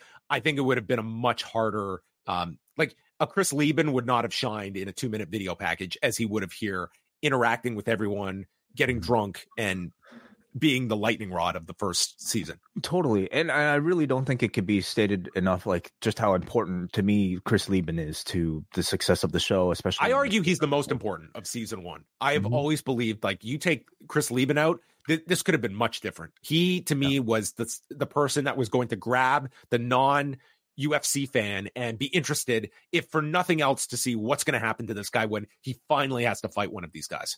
Yeah. Mm-hmm. So we go to week number 2, team challenges. Title I never want to see again. Like, I hate these challenges. I hated them when they introduced them on the show, and I did afterwards. But hey, you have to remember what are the common tropes of reality series, and this was one of them that they were going to explore here. One thing Dana says early in this episode, it's very hard to get into the UFC. And that to me was a huge selling point of this series at the beginning, was you presented this contract as like this real elusive prize. It's why it meant so much when Stephan Bonnar unexpectedly gets a contract at the end. And you juxtapose that to, I would say, even by season 2, you realize, like, most of these guys on this season got a fight in the UFC, if not many. And over the years, like, there's plenty of people that get into the idea of becoming a UFC fighter does not hold that specialness. But in this first season, I thought it was really smart to make this contract feel like this is your lottery ticket. And there are only a few of these out there. Yeah, very similar to Tough Enough, or, you know, like really any number of reality shows where the goal is to simply be a part of the league, the game, right? That's at the end of all of this. Let's also remember, though, you know, the fact that each of them probably ended up getting a UFC fight. I mean, these cast members, even after one episode, were probably immediately among your most famous UFC fighters, if not MMA fighters in the entire world after one episode. Yeah. Oh, it was very smart that you would like to just take your Diego, Forrest, and Stefan and throw everyone to the side. Like, that would have been lunacy. So it was something that it could be novel for season 1, but you had to kind of mortgage that for the future when you want to have as many stars as possible that this vehicle is creating. So a lot of the early part of this episode is focusing on Diego Sanchez, that I think the idea was you would never want to share a house with this guy because he is really difficult to live with. And they argued over his particular shake mix, how he steals the best portion of an ingredient. Then we see him. So the major heat getting spot, and this is something Stephan Bonnar confronted him with, was that Diego would take the good asparagus in the fridge, or at least just all the asparagus. He would cut the good parts off and leave the stems back in the fridge for somebody else, which is the equivalent of just, you know, maybe, I don't know, taking a shit and not flushing it, and instead just maybe putting it into the sink for your housemates. That's just unforgivable. So immediate sort of a heel sort of a dynamic here. Yeah, Forrest is like the most laid back guy in this house, and Diego is not. So we get like this very like Bonnar, not so passive aggressive argument where it escalates. Of Forrest is just like, man, just have some consideration for everyone else. Stephan Bonnar. It's Bonnar and Diego here. Okay, sorry. Yeah, it was Bonnar here, and they're arguing, and and it's Stephan just saying, pretty much just telling Diego, and it starts to get more aggressive. And Diego, if you think you're my dad, do something about it. And Stephan's just like giving up here. He's like, have some goddamn courtesy, and that's his final. And we just cut. It was so stupid, like this fight over asparagus. Yet by the end of this, I really wanted to see this fight, and it's too bad that we obviously never would have been able to get it because these guys were in different weight classes. But this is the type of, I guess, stuff you could expect with very I don't know, self-centered people living in the same house. We're also focusing on Chris Sanford, who admittedly has not shown up in great shape for the show. But again, it does go to what were these guys coming in expecting? Like, if you know that the finale is in April, this is being filmed in September. So if you have the belief, I'm not fighting until April, I'm not coming in on weight. And not to say you come out of shape, but it is a very different mentality to you're fighting in like 6 months versus you're going to be fighting potentially like multiple times inside the house. Perhaps. Yeah. I'd love to know maybe like what these contracts were that these people signed, like what exactly was in the casting call and what was discussed in the casting call for them to be so unaware of something so important. Now it's time for the first team challenge. The losing team member will be eliminated, and the ultimate fighter will be determined on an obstacle course on the beach, where the teams will have to carry their coach on this platform, like they're the servants for Macho King, and they have to walk through the water with this riser. And this had to have been the stupidest thing that Team Liddell wins, and we're going to get an elimination based off of the navigation through the water with their coach. Which poor Randy, dude's falling out into the water here. It's like, what am I doing here? I've got to fight in a few months. These goofs are dropping me in the water. Yeah, it's ridiculous. I can only maybe suggest that they felt like they needed one of these challenges and they needed an elimination for the early episodes, but they also didn't want to give away a fight until later on. I don't exactly know, but these challenges again were very much a reality show type of trope that I think they got rid of. What, season 3 maybe? Because they still had it for season 2, this sort of thing, didn't they? They were doing these, but I don't feel they did any. I don't think they did eliminations off of it. Okay, because I even remember as far as like the Ronda season, they had them like climbing. Well, they've always done the coaches challenge, right? Yeah, they continue to do those. Okay. And the winning team gets like cash, for instance. So another money theme. But like these were, I would say, the strongest negatives of season 1 that people came out of were the challenges. Number 1, will afford to a degree, but it was mainly the challenges that I think people had the biggest issue with, and they would eventually get rid of them. So they go back to the house. Lieben and Swick, this is where their fight is brought up. This took place in January of 2004, where Lieben knocked him out, and they got the WEC footage showing this. And Lieben will agree to give him a rematch, even if it's for free. And so this is already creating the tension between Lieben and Swick and their history. I find it really interesting, especially coming from the WWE, that this show would reference an existing history between these two from a different organization at the time. This was the WEC before they bought it. Yeah, several years before they bought it. But it enhanced the story. Like, it was to their benefit to show this. And I'm sure WEC had absolutely no problem about being shown on Spike TV. Totally. Whereas, very much like Vince McMahon's philosophy is to completely ignore the history that took place between any of his roster members before the WWE. And often you're missing out on maybe a lot of story. So this immediately made me interested in a possible Swick and Lieben fight. Yeah, which would never happen. They never did end up having their rematch. So Randy's got to make the decision on who's leaving, and it's coming down to Jason Thacker and Loden Sincade. And both men have to state their cases.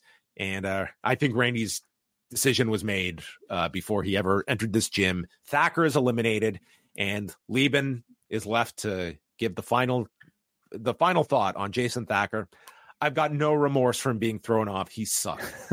And that is that. It's an unfortunate story with Jason Thacker. Like, it sounds like he went through quite a lot of just humiliation from this, and just became this figure in UFC history. Would fight Chris Lieben on the finale, but I mean that was largely his UFC career is wrapped up in these couple of episodes. It's one of the awful, like, terrible side effects of reality TV, where I think every show, because we're trying to fit these into narratives, will always have either a villain or maybe somebody who's the butt of a joke, but these aren't just characters. They're people with real lives that have to kind of retain a lot of these reputations beyond their time on screen. And it sounds like it did not result in a very good sort of post-show type of life for him. So that's very sad. Bobby Southworth, I thought, like, in these earlier episodes had he had a great sort of like almost motivational, like, good friend type of like vibe to him. Like, as Jason Thacker was making his exit, Southworth basically kind of pulls him aside and whispers to him, tells him to like stand up straight, and tells him to exit like the warrior he is. So to me, he was like a very big baby face at this point, but that would quickly sort of change by the end of maybe even episode 3. Lieben wants to leave the house, which is a big no-no inside of the house. And he escapes to go use a payphone. And they think he's going to be kicked out for this. But it's Couture that eventually gets his team together and says there's a lot of negative energy coming from you, Chris. And you have to remember, Lieben has an enormous amount of respect for his coach, Randy Couture. Mm-hmm. And in a shared an existing history part of the show. Yes, exactly. So you get a lot of guys just bringing up the issues here. Corey speaks against Lieben, again, a teammate of his. Chris Sanford brings up the fact that Couture and Liddell have fought in the past, but you guys aren't bringing up your past fights. It was wrong of Lieben to bring up this win against Mike Swick and create this negative energy. And Lieben promises not to drink for the rest of the show. Sincade also apologized for his actions, and then Lieben questions Corey's loyalty. Dave Corey definitely like fits the sort of teacher's pet type of role, you know, and Chris Lieben is the class clown. And that alone, I think, is enough to build that little relationship. Yeah, and Nate Quarry would end up getting injured in this season. Mm-hmm. I think he would have been a favorite to win this whole season. I mean, he certainly is fast-tracked after this season, I think, because they did. Yeah, he absolutely fought Rich Franklin too soon, and I think it had severe consequences on his career. And he's probably going to be remembered more for being part of this Kung Lee lawsuit. Like, he's one of the plaintiffs on that side as well. He's been very outspoken on that fact. The middleweight challenge is what we're going to see this week with the telephone pole. So what these guys have to do is to lift a log, stop, saw it into pieces, and then carry the pieces and reattach this tree back together, and has to be all done in quick fashion. I mean, how they came up with this idea is just this sounds like they were a lot of just like, I don't know, maybe adapted strongman competition types of things, you know. I'm watching this. I'm like, what the hell is the challenge going to be by week 6? Like, what are we going to be like reaching the depths of our collective imaginations to come up with for these guys? So Liddell wins again, and Lieben just laments what a lackluster team he has. And the ones in the vulnerable positions are Chris Lieben and Chris Sanford. And this would tell you that if they considered eliminating Chris Lieben off of this, they would have been out of their mind. Like, this is where Dana would step in and like, Lieben stay. Okay. He's not getting out here unless he loses a fight. But those are the two that Couture isolates, and Sanford's plea, this guy just totally throws Lieben under the bus. He broke the rules. He left the house, and he's been a negative team member. Lieben's comeback is, I was not intoxicated last night. I just drank some of Diego's wine. And I'm sure this was greatly edited to a more reasonable speech here for the televised version. But we pretty much go from his plea of, I just drank some of his wine, I wasn't drunk, to Couture, my goal is to put the best fighter on the mat. Chris is staying. I don't care if you broke the rules or if you got buzzed off Diego's wine. Chris Sanford is leaving. And listen, it would have been nuts to have eliminated Chris Lieben here based off of this. I mean, I know, but they had a really hard time making the argument that Chris Sanford, needed to go. I mean, the argument, I suppose, from Randy was that Sanford was not as in shape and maybe wasn't as performing as much. But, the show spent all this time basically telling us what a disruptor Chris Lieben is and how unruly he is to the rest of the team.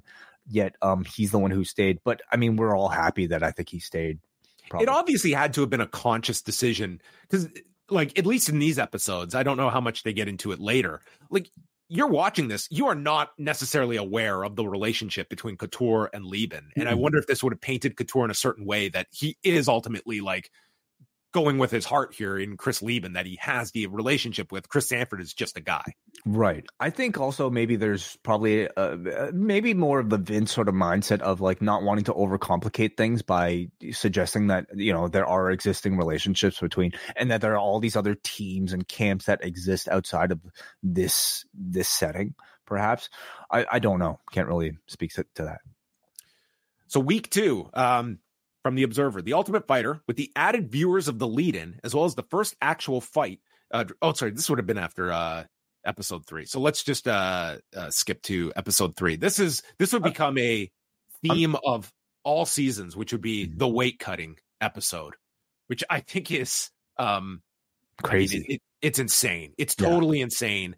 And I mean, Bobby Southworth, I mean, here's a guy, like, let's just go and give him the benefit of the doubt here that he comes into this with the belief I'm not fighting until the finale, and isn't aware he is not being paid for this. And this dude has to cut 25 pounds to make 205. He comes in at 230, which is not a ridiculous weight for walk around weight for a light heavyweight, but you would not, if you're not believing you're fighting, like, that's not an out of shape weight for a light heavyweight by any means. Man. This guy has to literally torture himself. And it's just interesting that this was decided upon as like, this is a real captivating story. But to me, it's like this, I don't know how this would necessarily, for somebody that doesn't like this, to me is one of the more uglier aspects of the sport, is watching these guys on the verge of death. And I don't say that lightly, of like what they're asking of their body. And dude, they're literally holding up the door to the sauna, imprisoning this guy to lose weight. Like, it's a really uncomfortable situation, but it's a total reality of how this stuff goes down that I think people want to just not think about. It's captivating television, you know, to see a human being kind of being put into this awful like science experiment. You're basically draining a human body, you know, of 25 pounds of water weight, which is just to the common person completely unfathomable. Yet it's something that takes place in any sort of, I guess, you know, sport that demands weight class cutting, right? You know, and so you had Josh Koscheck here, who obviously, you know, as an Olympic level or amateur wrestler, highly experienced in doing something like this, and he really took a principal role in basically not just assistant coaching Liddell through Bobby Southworth's weight cut, but really being the leader of this entire weight cut. Koscheck's kind of the de facto leader here. You're right, because he's the motivator. Chuck does not have any patience for this guy whining and complaining. Like, Chuck is just like, dude, he's a fighter's fighter. That it's just like, this is part of the job. Shut up. And but you have to look, like, if Bobby Southworth, again, if you're giving him the benefit of the doubt of this is all the information he was given coming into here, I mean, he is, and they edit him in such a way here that they totally make him look like the ultimate complainer. And is that the other competition that he should have signed up for? Complainer, yeah. Like, look at the dude. They're literally dragging him into the sauna. Okay, so this guy's got to fight in 24 hours after doing this to his body. Certainly, you can have sympathy for somebody who didn't know that they were supposed to fight for 4 weeks before coming in here and having to cut on basically several days' notice. They position this, and I think the show does, certainly Liddell and Koscheck do, they position this more as a battle of mental strength with Bobby Southworth, and they basically deem Bobby Southworth mentally weak. Yeah. Now, I question whether or not that's necessarily the case, because, I mean, no human body, I feel like, would be able to endure something like this. So, but at the same time, they did have a medical professional check up on Bobby Southworth immediately after weigh-ins, and she claimed that he was perfectly fine and that, you know, all his vitals were there, and almost seemed to suggest that it was more of a battle of, like, you know, mental endurance versus physical. Yeah, I mean, this is just the reality of the sport. Like, in a perfect world, like, Wei and I would agree to fight, and we would fight at our natural weights. But that's just not how it's going to work, because you always want to have that advantage, and you want to be able to be, I will cut the most amount of weight so I can balloon up and have whatever mental or physical edge I can have, that if I can suck myself down to 2 weight classes lower than what my natural weight is, I'm going to do that, because you're not going. The famous one to me was always when we were in Quebec City, and it was Sam Stout and KJ Noons, and they both met up earlier in the week of the fight, and both are like they eyed one another. They're like, "How much do you weigh? How much do you weigh?" And they were both around 170 for their 155 fight. I think that was around the number. They're like, "You want to just fight a 170? Why are we going to do this to ourselves all week?" And they were like, "Let's shake on it." And they went to the matchmaker, like, "We're going to fight a 170. And they were like, they agreed to it. Now, the UFC doesn't always want that. They want you at your weight class and such. But they got approved for it, and they both came in at the weight that they agreed to. Now, these are two examples of two guys that were on the same page, and they weren't going to, try anything underhanded. But just think about that. Like, why are we going to torture ourselves all week long, put our body on the brink of like health, and then come back 24 hours later, put that weight back on, and go into a fist fight? Sure, absolutely. Yeah. I think a lot of MMA fighters, though, see it as a badge of honor that they're able to endure something like this before a fight. And I think maybe there's almost even an expectation that at the highest professional level, you should be able to maintain this routine without making it feel like you're going to die. You know, like it is very much just, I think a lot of people would consider a part of the job. And if you don't make weight, then you're not doing your job. Well, Dana tells the coaches that fights are coming up and you need to focus on your fighters making weight, added that they are not being paid for these fights. They specifically, you can listen to the audio quality of this line. They specifically fit this line in after the fact, just as a way to tee up, the story that would come later on of these fighters complaining about not getting paid. So Liddell is worried about Bobby Southworth and Sam Hoger, who are both heavy. And this is when the fighters learn as a whole that they're not being paid. Some are very unhappy about it. And this is a story that apparently word of their unhappiness made its way to Lorenzo Fertitta, who called Dana White and said, hey, you've got to take care of this. And this is when Dana, late at night, has everyone come to the Tough Gym, and Dana delivers the speech. And it is presented by Dana as, I hear some of you guys don't want to fight, and doesn't bring up money at all. And this is the famous line, do you want to be a fucking fighter? And fires them all up. And, there's a response from the fighters that like, hey, we want to fight, but we're not here to fight for free. But Dana gives such a speech, and this is kind of indicative of where things have gone, that there is complaints about some of these issues, but ultimately every one of these fighters in this gym stood down from this edict from Dana White, and they all were taken by the speech, and they all fought. Well, I imagine, there's probably a realization that there's nothing they can do about it, especially when you have plenty of roster members that are willing to step up and do their participate.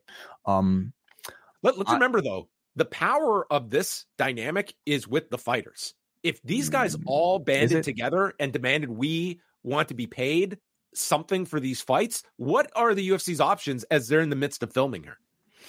There was real leverage on the fighters' part. Like, you cannot just bring in scabs to replace these guys when we're already, 2 weeks into filming? I don't think it would have been...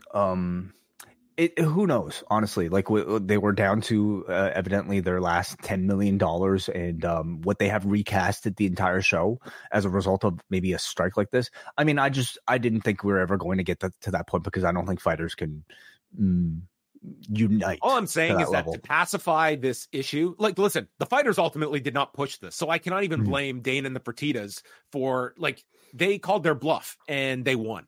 But sure, I would just say, if you had these fighters all on the same page, they would not be asking for exorbitant amounts of money for these fights. Literally, I think if they were offered a couple $1,000s to fight, that would have pacified the situation. And I don't think it's bankrupt. It's not bankrupting the Fertittas, who are on plenty of wealth. It's not as though they're, hitting up for loans to be able to continue day to day. Well, it makes me wonder why they didn't announce the $5,000 knockout or submission bonus at this point, or maybe it was something they only. I think this would have been added after the fact. I think that's because you see him, Dana, pull one of the fighters aside. I'm sure that was probably a compromise at the end, which at least was something. Sure, yeah. But, the fact that the show even decided to present this entire conversation and to shine a spotlight on the fact that, hey, this reality show is not paying these guys to fight, I found it really interesting, and maybe spoke to what I felt was maybe more of an honest sort of presentation. You would never get this today in the presentation of The Ultimate Fighter. I was surprised. It's just amazing to me that as history goes on, the speech is remembered, but I don't think the basis for the speech is connected to the fighter pay issue. That I think people look back at this this is a big Dana White breakout moment, and not looking at this as, does this set the path for the next 18 years of a consistent criticism. So I wonder how much of their decision to include this entire topic it was as a result of how good this Dana White speech played on camera.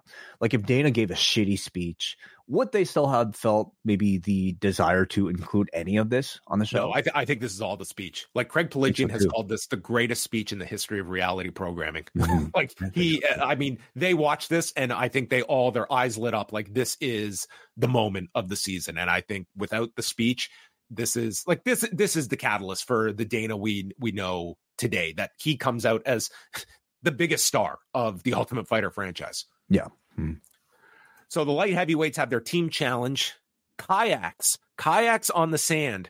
Do you want to describe this for us, Wei? I mean, they honestly, I didn't even really pay attention to this. Alex Karalexis wins. He's safe. He doesn't have to fight. But the loser, the person coming in last place, is Bobby Southworth. So he is last and therefore has to pick who he's going to fight. And he has 1 day to cut all of this weight, as Liddell calls him a whiner and complainer. And Dana's off just telling Chuck, he's got no heart.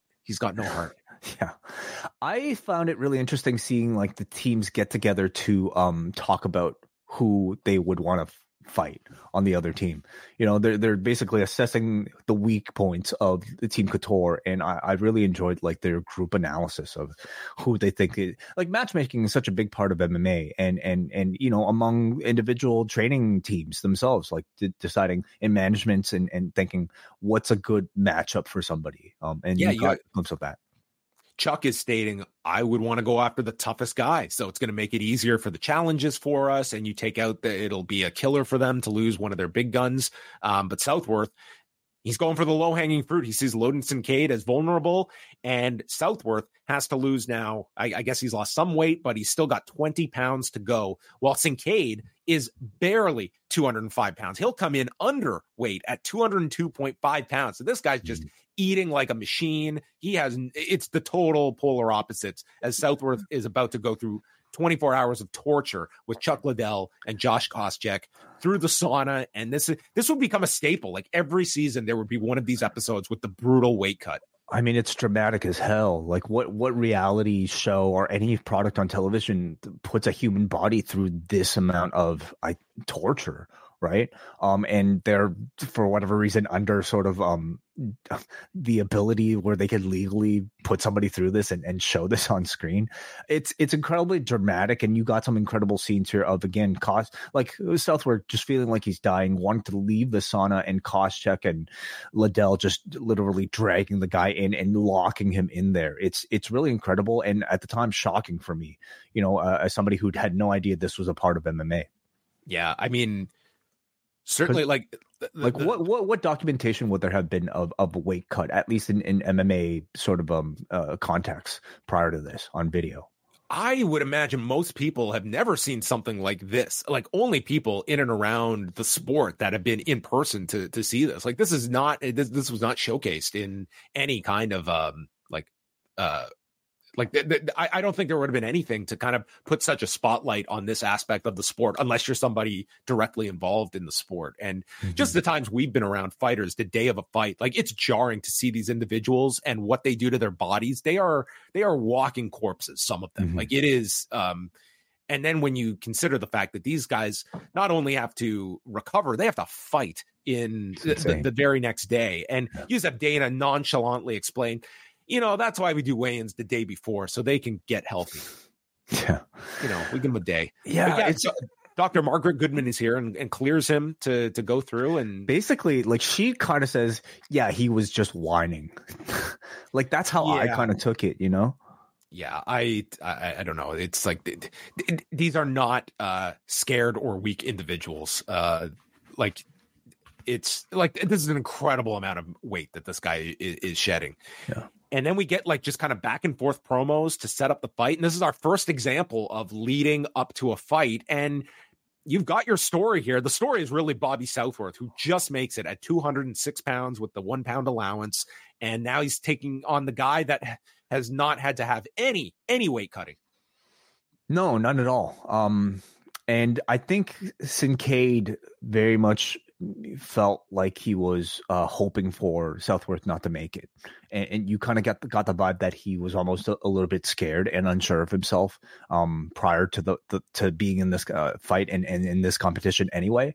The fact that he realized he had to now fight and against somebody who was bigger. Yes, he did. He was also a guy who went through a weight cut, but I think reality started to maybe set in for Kincaid that he was about to enter a fight where he was the likely underdog. So the fight, it is 2 5-minute rounds. John McCarthy making his Ultimate Fighter debut. And Southworth comes in, gets a takedown to side control. There's a lot of clinching against the fence, several reversals, and then they separate. And they're trading knees in the clinch. We get out of the first round, and in the second, it's a 3-punch combination by Southworth that drops Kincaid. And dude, John McCarthy with the ultimate leap. Amazing. In to stop this one. It was, and by the way, the size of this had to be the largest octagon I've ever seen. You don't think it was just a standard size? It looked gigantic. I even like the largest version of the octagon. This looked so big. Really? Could it just be because it's in a smaller venue? I don't know. I would be curious. Like, is this actually bigger than later seasons?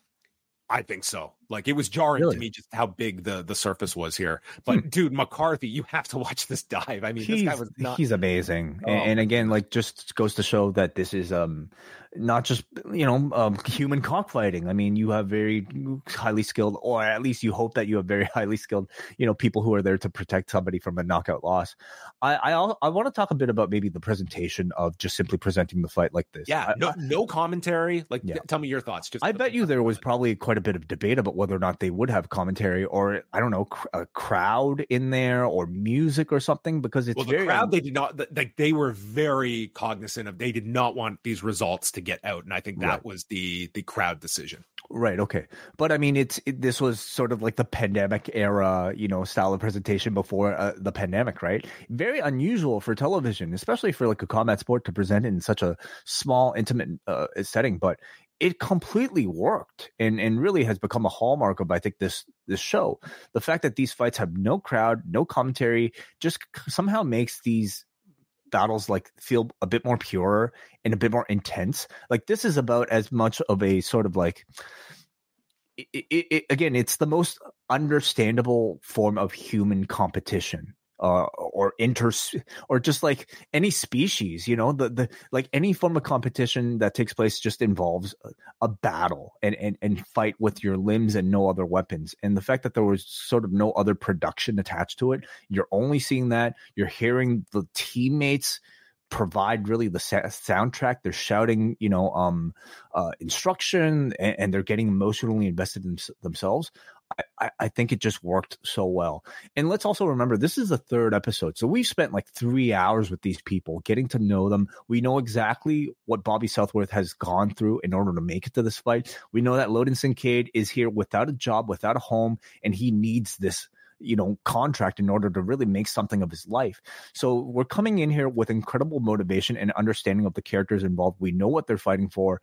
And the moment they start fighting, I mean, I got hooked, into MMA, like, just because of that, because I knew what they were fighting for. Every punch, every potential knockout was something that could have been life-changing for one of these guys. And that, to me, was exactly how you wanted to present MMA for people.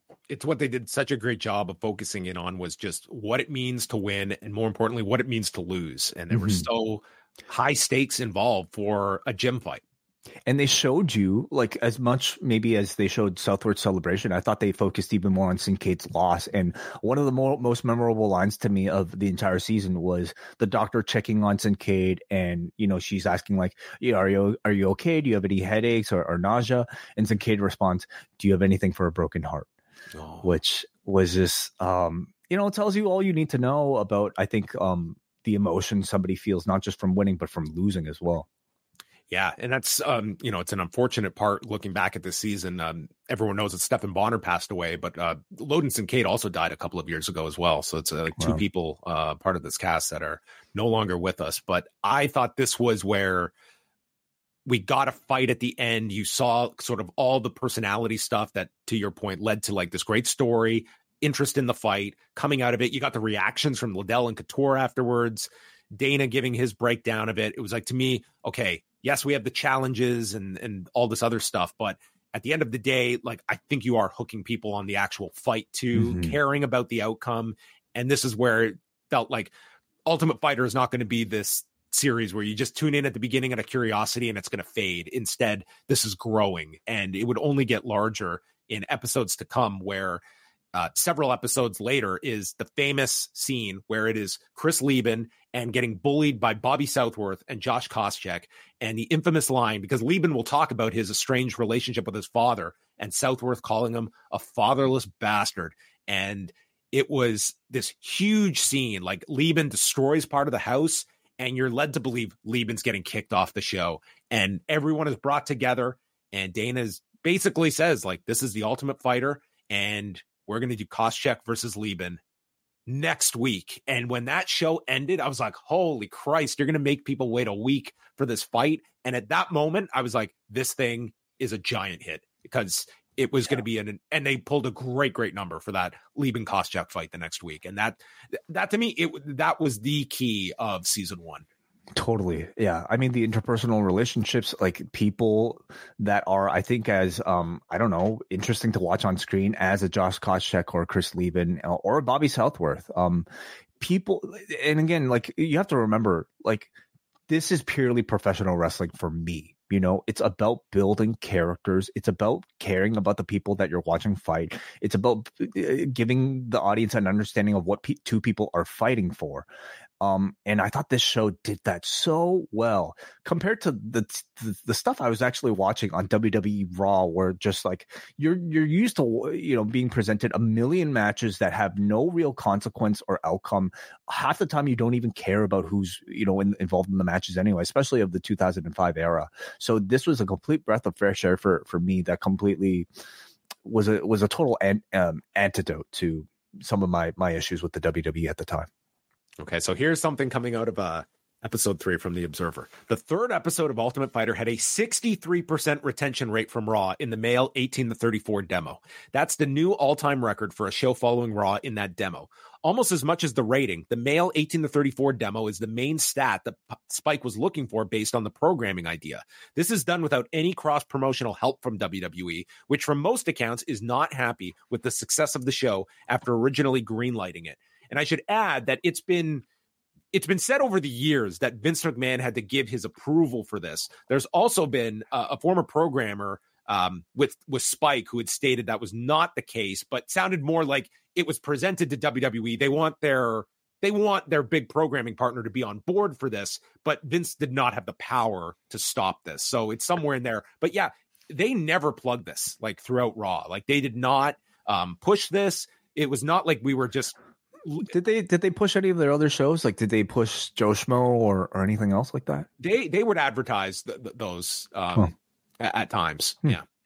So it also winds up making the case that the wrestling audience and MMA audience in the US is a lot more similar than either side, particularly the UFC, has ever wanted to acknowledge. One time years back, when Vince McMahon was talking about starting his own MMA promotion or buying the UFC, he made the comment that, quote, "Our audiences are the same. They just don't know it yet," which is a very interesting line from Vince McMahon. Then again, I have a feeling he may have at one point said the same thing about bodybuilding.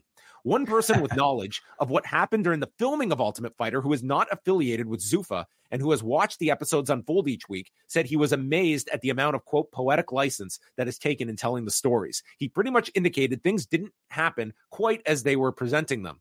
Bobby Southworth wrote on a website his version of what happened related to the January 31st weight cutting show. He said he was out of shape when he showed up for the original tapings. He was given word late he was going to be on the show and said he was told he would only have to make weight if he was in the finals. Since the finals were in April and the show was taped in the winter, in his mind, being close to 205 pounds wasn't a concern. There are things even he didn't write about that also affects his situation. UFC took both applications and recruited fighters for the show. The idea was to have heavyweights, light heavyweights, and middleweights. When they couldn't get a good enough quality of heavyweights, they dropped that weight class. Because of the stringent background tests as it pertained to criminal records and the drug testing, a lot of people originally picked ended up being eliminated. There were others who would have been picked, but had contracted fights that would have interfered with the tapings, so they were also out. Southworth, who is a better and far more experienced fighter than most of those on the show, did not send in an application, but was recruited at the last minute because so many guys failed the screening process that they needed more fighters. He had been training much and was he had not been training much and was out of shape. One of the things noted is that of the light heavyweights, most on the show, like Loden Sincade, who was cut, Mike Swick and a few others are really 185-pounders who they moved up a weight class because they didn't wind up with enough real light heavyweights. 5 days before his fight, Dana told Chuck that his light heavyweights looked overweight and they could fight within 5 days and have to make weight. At that point, Bobby Southworth was 237 pounds and was also a little under the weather. He dieted harshly for 4 days and got down to 226 when he got the word that he was fighting on 2 days' notice. He had 1 day to make 206 pounds. He said he knew he could do it, but would be whining the whole time. He put over Josh Koscheck because he said he'd never cut more than 14 pounds. And since he never wrestled at a high level, he had only cut to make weight 5 times in his life. He said Chuck Liddell was there for him, but Chuck had the attitude to basically shut up, don't complain, and do it, which is Liddell. As you can see, Liddell has zero tolerance for whining and complaining. He said that in 5 days, he ended up cutting 31 pounds and then had to knock out a friend of his in the end. Oh, man. Yeah, it really is insane when you kind of put it into that perspective. But yeah, this would be a running theme, I think, with a lot of MMA sort of television or maybe documentation is just maybe the sort of the stress of a weight cut. I remember the Ronda season had a very dramatic weight cut where I think the person actually failed and Ronda kind of like cut weight with her. Yeah, and almost like seemed to take it very personally. So it's one of the most dramatic elements, I would say, of MMA, you know, are these weight cuts. So we're going to move on over to the finale card and the fight that is going to be the most famous from this season of Ultimate Fighter, and that is the light heavyweight finale between Boris Griffin and Stephan Bonnar, April the 9th of 2005 at the Cox Pavilion in Las Vegas. As Griffin, 26 years of age at this time, Bonnar is 28, and man, was this 2005 in a nutshell. We had Adrian Grenier from Entourage in the front row, and then Mike Goldberg and a young Joe Rogan calling this with Herb Dean as your official. And I think Kevin James was in the crowd. Kevin James was showing. Yes, there was quite a usual celebrity set. Like Michael Clark Duncan was always at these shows. He was there too. Spade was at a lot of these shows. So you did have, but again, a very small venue that they were at here. This was the card. It aired live on Spike and was headlined by Ken Shamrock and Rich Franklin as well. So the first MMA card, UFC card, at least on national or cable television. What they had fights on Fox Sportsnet, but this was the first time. This was the first time they had live fights on a network. Okay. So the first round, this is a fight that, I mean, it was just this slugfest back and forth. Like, it's very sloppy, but that's the charm of this fight and this crowd going nuts. And let's also remember prior to this, like the first fight on the show, Sanchez and Florian, wasn't a great fight. No, like, it wasn't the type of fight where you're like, I gotta watch more of this. You know, it was just kind of a fight, right? Sanchez won decision, and that was kind of it. He was a big favorite, and he just destroyed Kenny Florian in that fight. And they were aware. It's like, man, we really need something here. And these guys came out and delivered it. The first round, it was a Griffin round. He's the aggressor.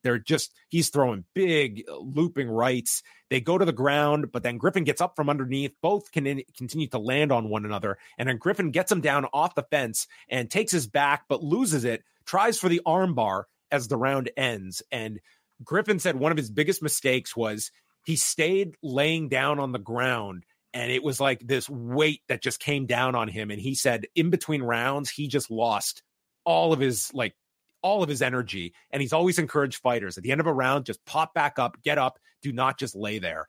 Because he just pretty much had a total adrenaline dump in the second round. Yeah, and I apologize. I said it was a decision. It was actually a first round knockout here with Sanchez and Florian. Yes. But I guess, I don't know. To me, it wasn't really all that memorable of a bout. Anyway, this first round, how did you score it? I scored the first round for Griffin. Yeah, it was close. I thought it was so close that I couldn't really pick a winner. But I thought really the story of it was the fact that you could hear immediately the buzz from this crowd. They gave a standing ovation for this first round. You know, it was about as action packed and back and forth as you could ask. So Joe Rogan called it the greatest round he's ever seen and was the Hagler Hearns of MMA. I mean, it was a great round, but this was a little much. There's a bit of promotion in there, I think, from Joe wanting to maybe overemphasize, you know, just how special this might have been.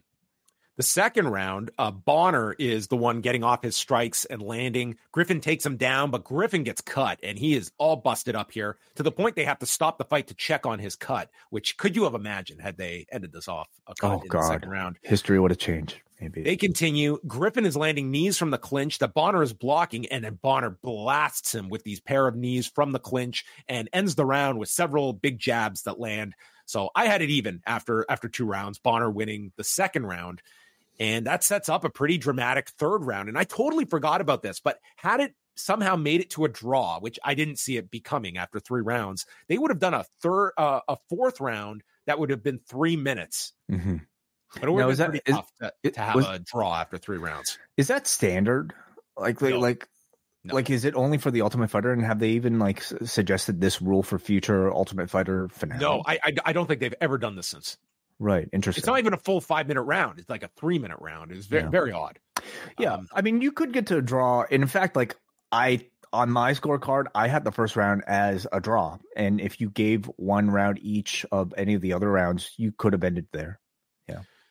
Well, the third round, it's Griffin now using the tie clinch. And you can see both guys are totally gassed in this third round. And they're just trying to preserve themselves to have something in these last 5 minutes. Bonner's jabbing. He's trying to counter. The audience gets to their feet with a minute to go. This was great television, and they're doing a great job of cutting to Dana, who's losing his mind. The crowd's on their feet. The atmosphere was pretty great here. And Bonner tries a spinning wheel kick, and then Griffin lands with knees in the closing seconds, and it's just 2 guys swinging at one another. It's a just total classic ending here. And this was a really tough round, but I did give it to Griffin. So I did have the scorecard that the judges did have, which it was a 29-28 from all 3 judges for Forrest Griffin. And this crowd booed, actually. Not everybody, but there was a really, really good portion of this crowd that booed the result and called bullshit because in their minds, a lot of people thought Stephan Bonner was the one who actually won the match. Or should I say, Stephen. Let's have a hand for Stephan Bonner. Talk about adding insult to injury. Not only do you lose this match, you lose your place in history, you also get your name called wrong at the end of the announcement. Oh, man. Buffer. I mean, dude, this was the most editorializing I can ever recall Bruce Buffer. After 3 of the greatest rounds of action ever seen in the UFC, as he's reading this decision out, and Dana... Everyone remembers, okay, he gets the 6-figure contract, but we forget the man won a 2005 Scion, a dirt bike, and dude, here's a watch. Well, those are nice. I would love to know what happened to this dirt bike. Yeah. What happened to the Scion? Did Forrest Griffin end up keeping and driving the Scion?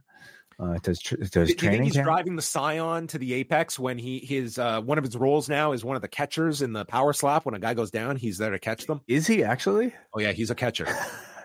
How did he get involved in? I mean, I guess he's a part of their ecosystem, but he works. He still works with the UFC. When they did all their cuts afterwards, Forrest kept his job because of the fighters that got jobs there. Forrest really did actual work, and he was retained, and he's worked there all this time since retiring. Now he's a part of Power Slap. He's there as a catcher as well. And then I would say maybe the most memorable moment again. The UFC contract was presented as so elusive throughout this whole season. Here we've got 2 contracts up for grabs in these weight classes, and they announce on the spot, and it's totally legit, obviously, that Stephan Bonner is also getting a 6-figure contract. You couldn't have scripted this better to end with this incredible moment that Bonner, you would have been out of your mind that this guy wasn't going to get another fight with the UFC, but it was so wise to just make this big announcement on the spot as they did. Totally. Absolutely. In my mind, I often I'm watching this back and I'm thinking, how could this have been scripted better? Okay, like it was a perfectly scripted fight, even from like a pro wrestling perspective. Okay, you have a spectacular first round where everybody is immediately paying attention. They get a standing ovation for the first round here, with this sort of action. Second round, it's all about establishing the heel and the baby face. And not to say you have, Stephen Bonner as a heel, but you certainly have Forrest Griffin as the underdog baby face. His face is cut up. He's gassed out. It's very close to ending here. And it's all about building his comeback. He's not giving up, despite like being very, very close to it. And in the third round, he comes back and he ends up winning the thing. And in my mind, I'm thinking, okay, well, would this have been like, what was missing from this? Would a knockout or a submission have really kind of like made this even that much more perfect? And maybe not, because then how would you have necessarily justified giving like both of them contracts? It's such a memorable scene of the decision being read and Bonner just collapsing when it's read. Like it's really dramatic. Yeah, it was honestly perfect. And I thought it ended up being the perfect showcase for a new fan of the highs of what an MMA fan may experience by watching the sport. This is the type of like special feeling in sports that I think happens so rarely. For it to occur in a fight with as high stakes for the promotion as something like this, like, I mean, the Fertittas, to use a casino term, like they really did hit the jackpot with this being the closing fight of the season. Yeah, and I will always remember this was so this is on a Saturday night, and the next night on the Law, I know that this is going to be clearly like the biggest thing that we're going to talk about and focus on is, the finale fight, this fight between Griffin and Bonner. And I think it was me that reached out. I can't remember too much, but we reached out to like this PR team that like arranged for like different UFC fighters to come on the show. And we wanted to try and get Griffin on the show afterwards. And they come back, would you want to have Griffin and Bonner? Like amazing. Separately? No, they'll come on together. And we got the two of them 24 hours after this fight on, and they're joking about the fight. And they're like, how are you feeling? And how are you feeling? And to me, it was one of the coolest interviews that we got these two on together 24 hours after this fight. Cool. Yeah. So there you go. And, Griffin, he would go on. He won his next two fights. And then, dude, he's fighting Tito Ortiz within a year of this fight. And after he loses to Tito Ortiz, but it was one of the fights where, again, there was still all this skepticism about the tough fighters and could they really compete with the big guns at the UFC. And Forrest loses, but man, does he win over people in terms of like, he went 3 rounds with Tito Ortiz and he's a real guy. And then he gets the big win against Shogun in 2007 and then beats Rampage for the light heavyweight title in July of 2008. Only holds it until his very first title defense. He loses it to Rashad Evans, but would have 2 more fights with Ortiz in his career, retired in 2012 and went into the UFC. Him and Bonner went into the UFC Hall of Fame for this fight. Bonner had, like, you can honestly look at this. This was maybe the peak of Bonner's career.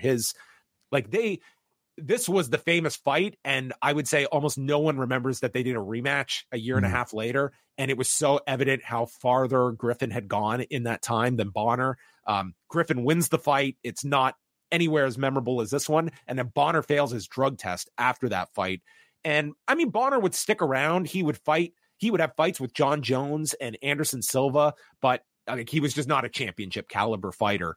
And then leaves the UFC after the Silva fight, and then has his final fight of his career in 2014 against Tito Ortiz in Bellator, a very famous setup inside of the cage for that one with the unmasking of Justin McCulley, and then died last December due to an accidental fentanyl overdose. And he had a lot of issues with him later in his career, and it was just a really tragic story with Stephan Bonner. He was 45 when he passed away last year. That's incredibly young, incredibly sad. I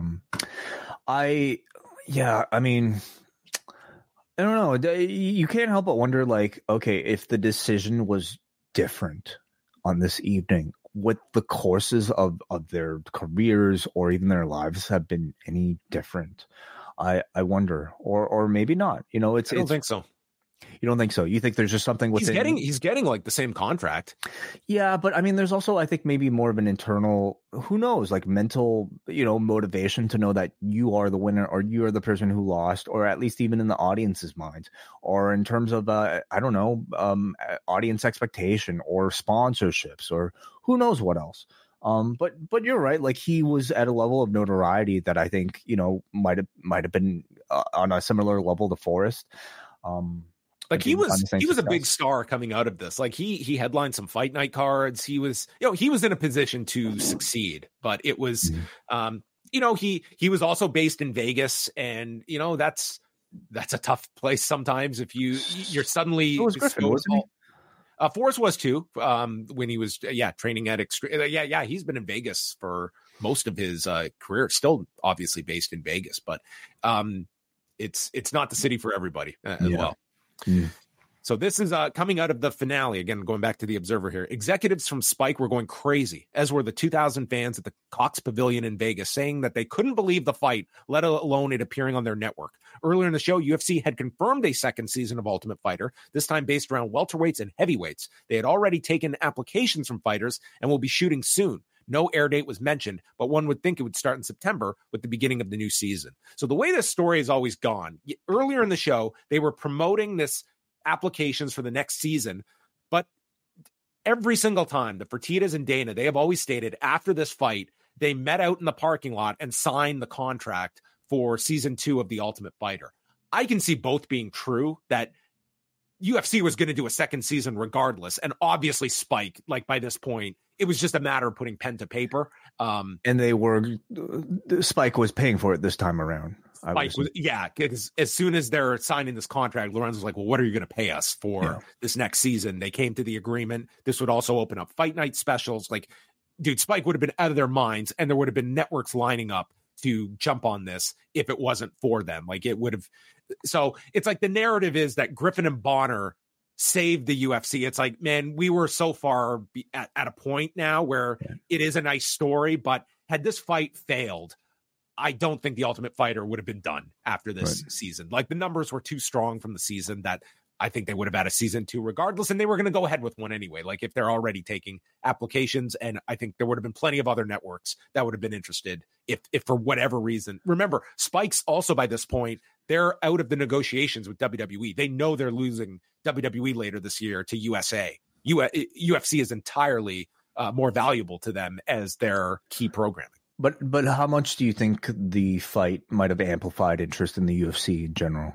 Oh, I think aesthetically, like it helped. Like it gave them sort of this, like it was their positioning of like a WrestleMania 1, for instance, of like, here is this seminal moment, instead of just like some bland fights that aired. Like, you just had this moment that you could market as the biggest fight in UFC history and the most important fight, as they've touted it to be. But anyway, goes on to say here, despite a press release that labeled it knockout ratings, the 1.96 rating and 2.6 million viewers were below expectations of 3 million viewers. The viewers were a record for the series. And goes on to say, a USA article on Dana White on April 11th talked about negotiations for a third season as well, along with Spike looking at the UFC video library, which dates back to 1993, for specials highlighting old fights. And this would just be the beginning. Kevin Kay, who is Spike's executive VP of programming, was quoted saying, "We think we're on to the next big emerging sport," and said that they were also considering live events. The positioning of UFC and White in the recent media articles is very reminiscent of 1984 with WWF and Vince McMahon. White, from the day he took over the promotion, envisioned a weekly TV show in the mold of USA Network's old Tuesday Night Fights. Now, when that is closer to having a chance to be reality, there is suddenly cold feet. The reality show idea was not UFC's, but it was its only way to get a national show at the time, since Spike would only put UFC on with the concept. Now, there is a fear that the talent pool isn't large enough to provide weekly quality fights, and the belief that they have created legitimate stars through the reality show. Well, it would turn out that they would have more than enough, and Spike would become the UFC network for years to come. And they would create a new several, generations of emerging fighters, getting to the UFC, I'm sure largely as a result of the success of the promotion, but maybe even directly related to this reality show as well.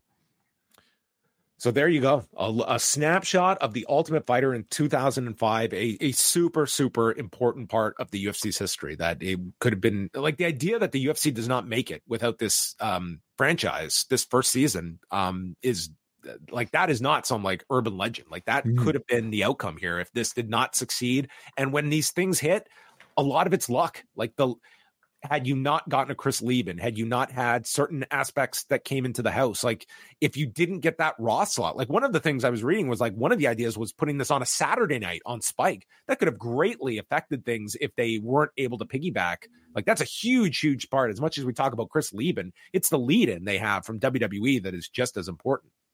Totally, yeah. A wide number of factors, that really could have gone on into the success of this. But it's one of those sort of I don't know, stories in combat sports history that I was never around for. I guess the WrestleMania 1 boom of the WWE, or even like the early days of the Rock and Wrestling Connection. But I was around for this, so I feel like I could organically pinpoint exactly the reasons why this was such a success. And it also tells you that, like, maybe anytime you need one of these sort of breakthrough things, it needs to be something beyond what you're presenting week to week. Whereas, like, maybe Rock and Wrestling had, I don't know, Cyndi Lauper or Mr. T. UFC had a reality show. And maybe it tells you why, like, an AEW has maybe invested as much as they have into something like their own attempt at a reality show or the video game, and maybe outside projects like that beyond the wrestling. The last thing I want to read is from a great book here. This is No Holds Barred by Clyde Gentry III. And I know I've done a lot of reading here, but this is the last one. Yeah, that's great. So we go back. Regarding the Ultimate Fighter, the show created numerous stars for the promotion, even the ones who didn't win, and it even gave way to a new fandom term, tough noob.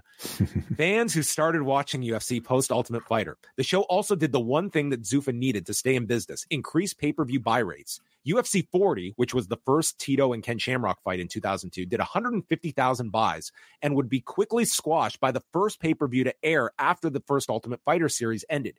UFC 52, where Chuck Liddell became the light heavyweight champion by defeating Randy Couture, pulled in 280,000 buys. The pay-per-view model that Zuffa desperately needed to take effect was now in full swing. Spike TV also gave the UFC two other shows, a clip show called UFC Unleashed and a live show, Ultimate Fight Night Live. 2 years after the first season, Spike TV reportedly paid Zuffa over $100 million for the rights to the series, and the network now picked up production costs. So you go from the Fertittas funding $10 million for season 1 to now they're getting a check for $100 million. And Chuck Liddell became the new face of Zuffa's UFC, becoming the first MMA athlete on the cover of Sports Illustrated and knocking out countless opponents in his wake. Zuffa now had a formula for their success. Build up the two pay-per-view headliners by having them coach a season of The Ultimate Fighter, and also develop an endless amount of new stars who will eventually take over the old guard. Tough Season 1 winner Forrest Griffin returned to coach in the 7th season. Although The Ultimate Fighter did exactly what it was supposed to do, producers of the show needed a little more zip from one-time host Willa Ford and coaches Randy Couture and Chuck Liddell. They found what they needed in looking for in the F-bomb dropping Dana White, who was never afraid to speak his mind and became something of a real Vince McMahon for the sport. And as Bob Meyerowitz says, the only star they really created, and it turned out to be a very good one, by the way, was Dana White. And yeah, I mean, Dana very much does become the face of this franchise through all the years, the unconventional Jeff Probst. But yeah, seismic change for the UFC after the Ultimate Fighter season 1. Do you have any final thoughts, Wade? Just going back and the nostalgia too of going back to the Ultimate Fighter. Oh, I really enjoyed the selection from Jake, and we'll be hearing from Jake shortly about his topic or his selection. But I myself, I think I've always been a fan of reality TV, and I feel like maybe often it sort of is faced with a reputation that it's like cheap and I don't know, not something that is artistic, but I very much disagree when it's done well. And as a tool of marketing, I see it very much as just an extension of professional wrestling to me. You're trying to sell personality, you're trying to create storylines in a believable sort of like real world context. And this was a great example of it being done really well with incredible effect. Totally. I think I'm sometimes harsh on reality television programming way, but when done right, there's a lot of bad. There's a lot of bad out there. But I also think it's really difficult to do well. What are the current ones that you're keeping up with of recent times? I'm not really watching any right now. I'm watching a lot of like reality game shows, like competition game shows on Netflix. Squid Game: The Challenge was excellent. It was really well done. I also highly recommend The Devil's Plan, which is a Korean competition game show. Yeah, so that's all I'll say. I'm almost too embarrassed to talk about some of these other ones. My wife is making me watch. All right. At this point, we're going to welcome in Jake, who has sent in the following message with his thoughts on The Ultimate Fighter Season 1. Hi, John Way. Just wanted to leave you both a message, and thank you guys so much for accepting my offer to review the first season of The Ultimate Fighter, as the finale itself was actually the first time I've ever seen anything mixed martial arts. This choice became clear to me shortly after Stephan Bonner's unfortunate passing a year ago this month, and realized what better choice to pick for my second Rewind-A-WAI than the series itself that started the exploding popularity of the UFC. I was the very tender age of 9 years old, watching the finale at my uncle's place, who was also becoming a fan through the series and wanted to watch the card live, especially the Bonner and Griffin fight. I had already been a huge WWE fan for 2 years going into this, and was filled with curiosity when I saw two fighters duking it out in an 8-sided cage. I was thinking to myself, what is this stuff? This is not pro wrestling, but I was so intrigued and never forget yelling and cheering when witnessing Bonner and Griffin doing an all-out slobber knocker. I didn't become a diehard fan of the UFC until Brock Lesnar came over 2 years later, but this event was probably the best stepping stone to begin a fanhood. Watching back the entire series, I have huge respect for the mental toughness of individuals who might have had an injury and pushed right past it, still winning his fight, etc. That's one aspect of what martial arts is about when competing. Also, another thing I loved, when you see a complete douchebag like Chris Lieben, who always talks too much about his record and how good he is, and then lost all of his fights, which proves another thing, that as a fighter, you must also have a good character and good morals, or you can get swallowed up in your own bull crap. So, again, be humble. Again, thank you both so much for all you do each and every week, and I'm looking forward to your review. Thanks so much, guys. Thank you very much, Jake, for your thoughts and also for the selection. Hopefully you enjoyed this review, and hopefully a lot of you guys who are also MMA fans or Ultimate Fighter fans might have enjoyed this as well. All right, we're going to tee up our next Rewind-A-WAI, but we do have a piece of feedback here from Brandon in Oshawa, who writes in that this season was so good that it actually led to me hating MMA. At the time, I wouldn't even call myself a fan, but I was interested. I read news and followed along with what was happening in the UFC. When this show started, it was everything that I enjoyed about wrestling in a UFC show. It had guys who were entertaining, some solid fights, and even some interesting storylines, in particular Lieben against Koscheck. I was obsessed with it. I would listen to the Ultimate Fighter theme at school to hype myself up for the next episode. Then Bonner Griffin happened, and it was incredible. They got me, and I was as into it as someone could possibly be. But I realized it was never going to get as good as that. I stayed into it for a few more years, watched a couple more seasons of this show, and even ordered a couple of pay-per-views, but nothing compared to this season. Then it started to get more popular, and it didn't feel like the cool thing that only I was into anymore. Now I can't stand it. I still read some results, but I will likely never watch again. What a roller coaster of fandom here for Brandon. Okay.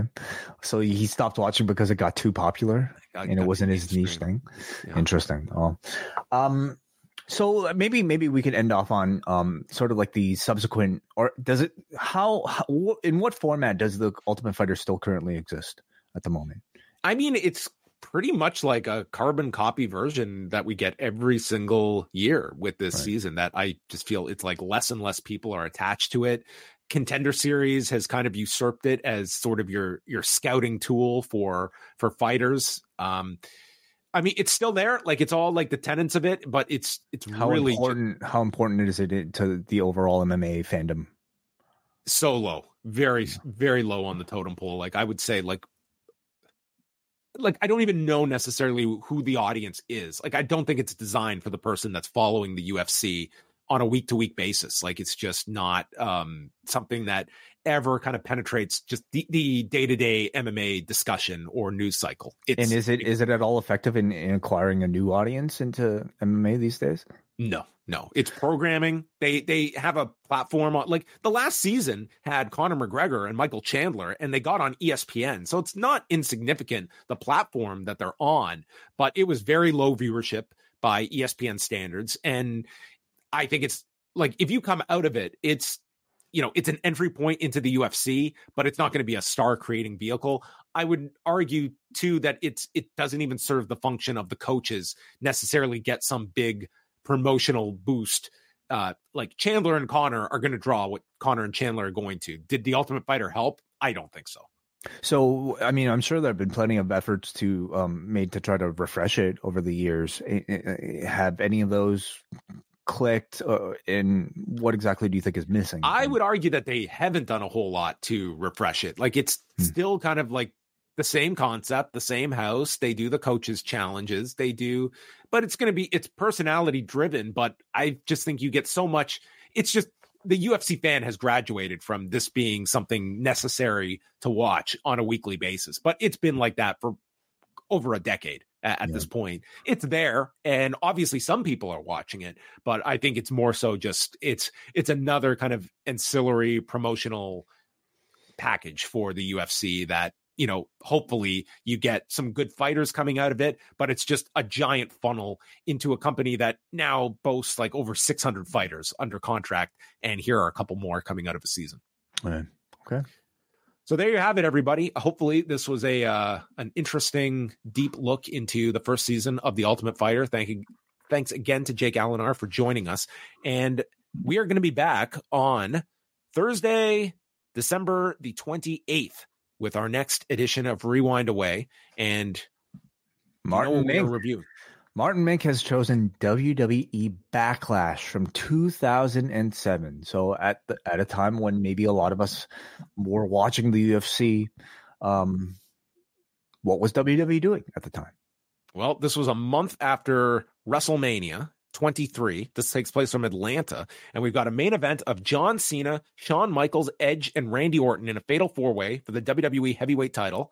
The Undertaker against Batista in a last man standing match.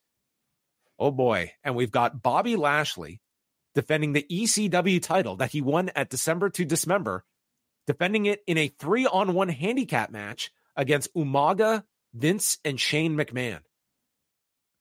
Interesting. All right.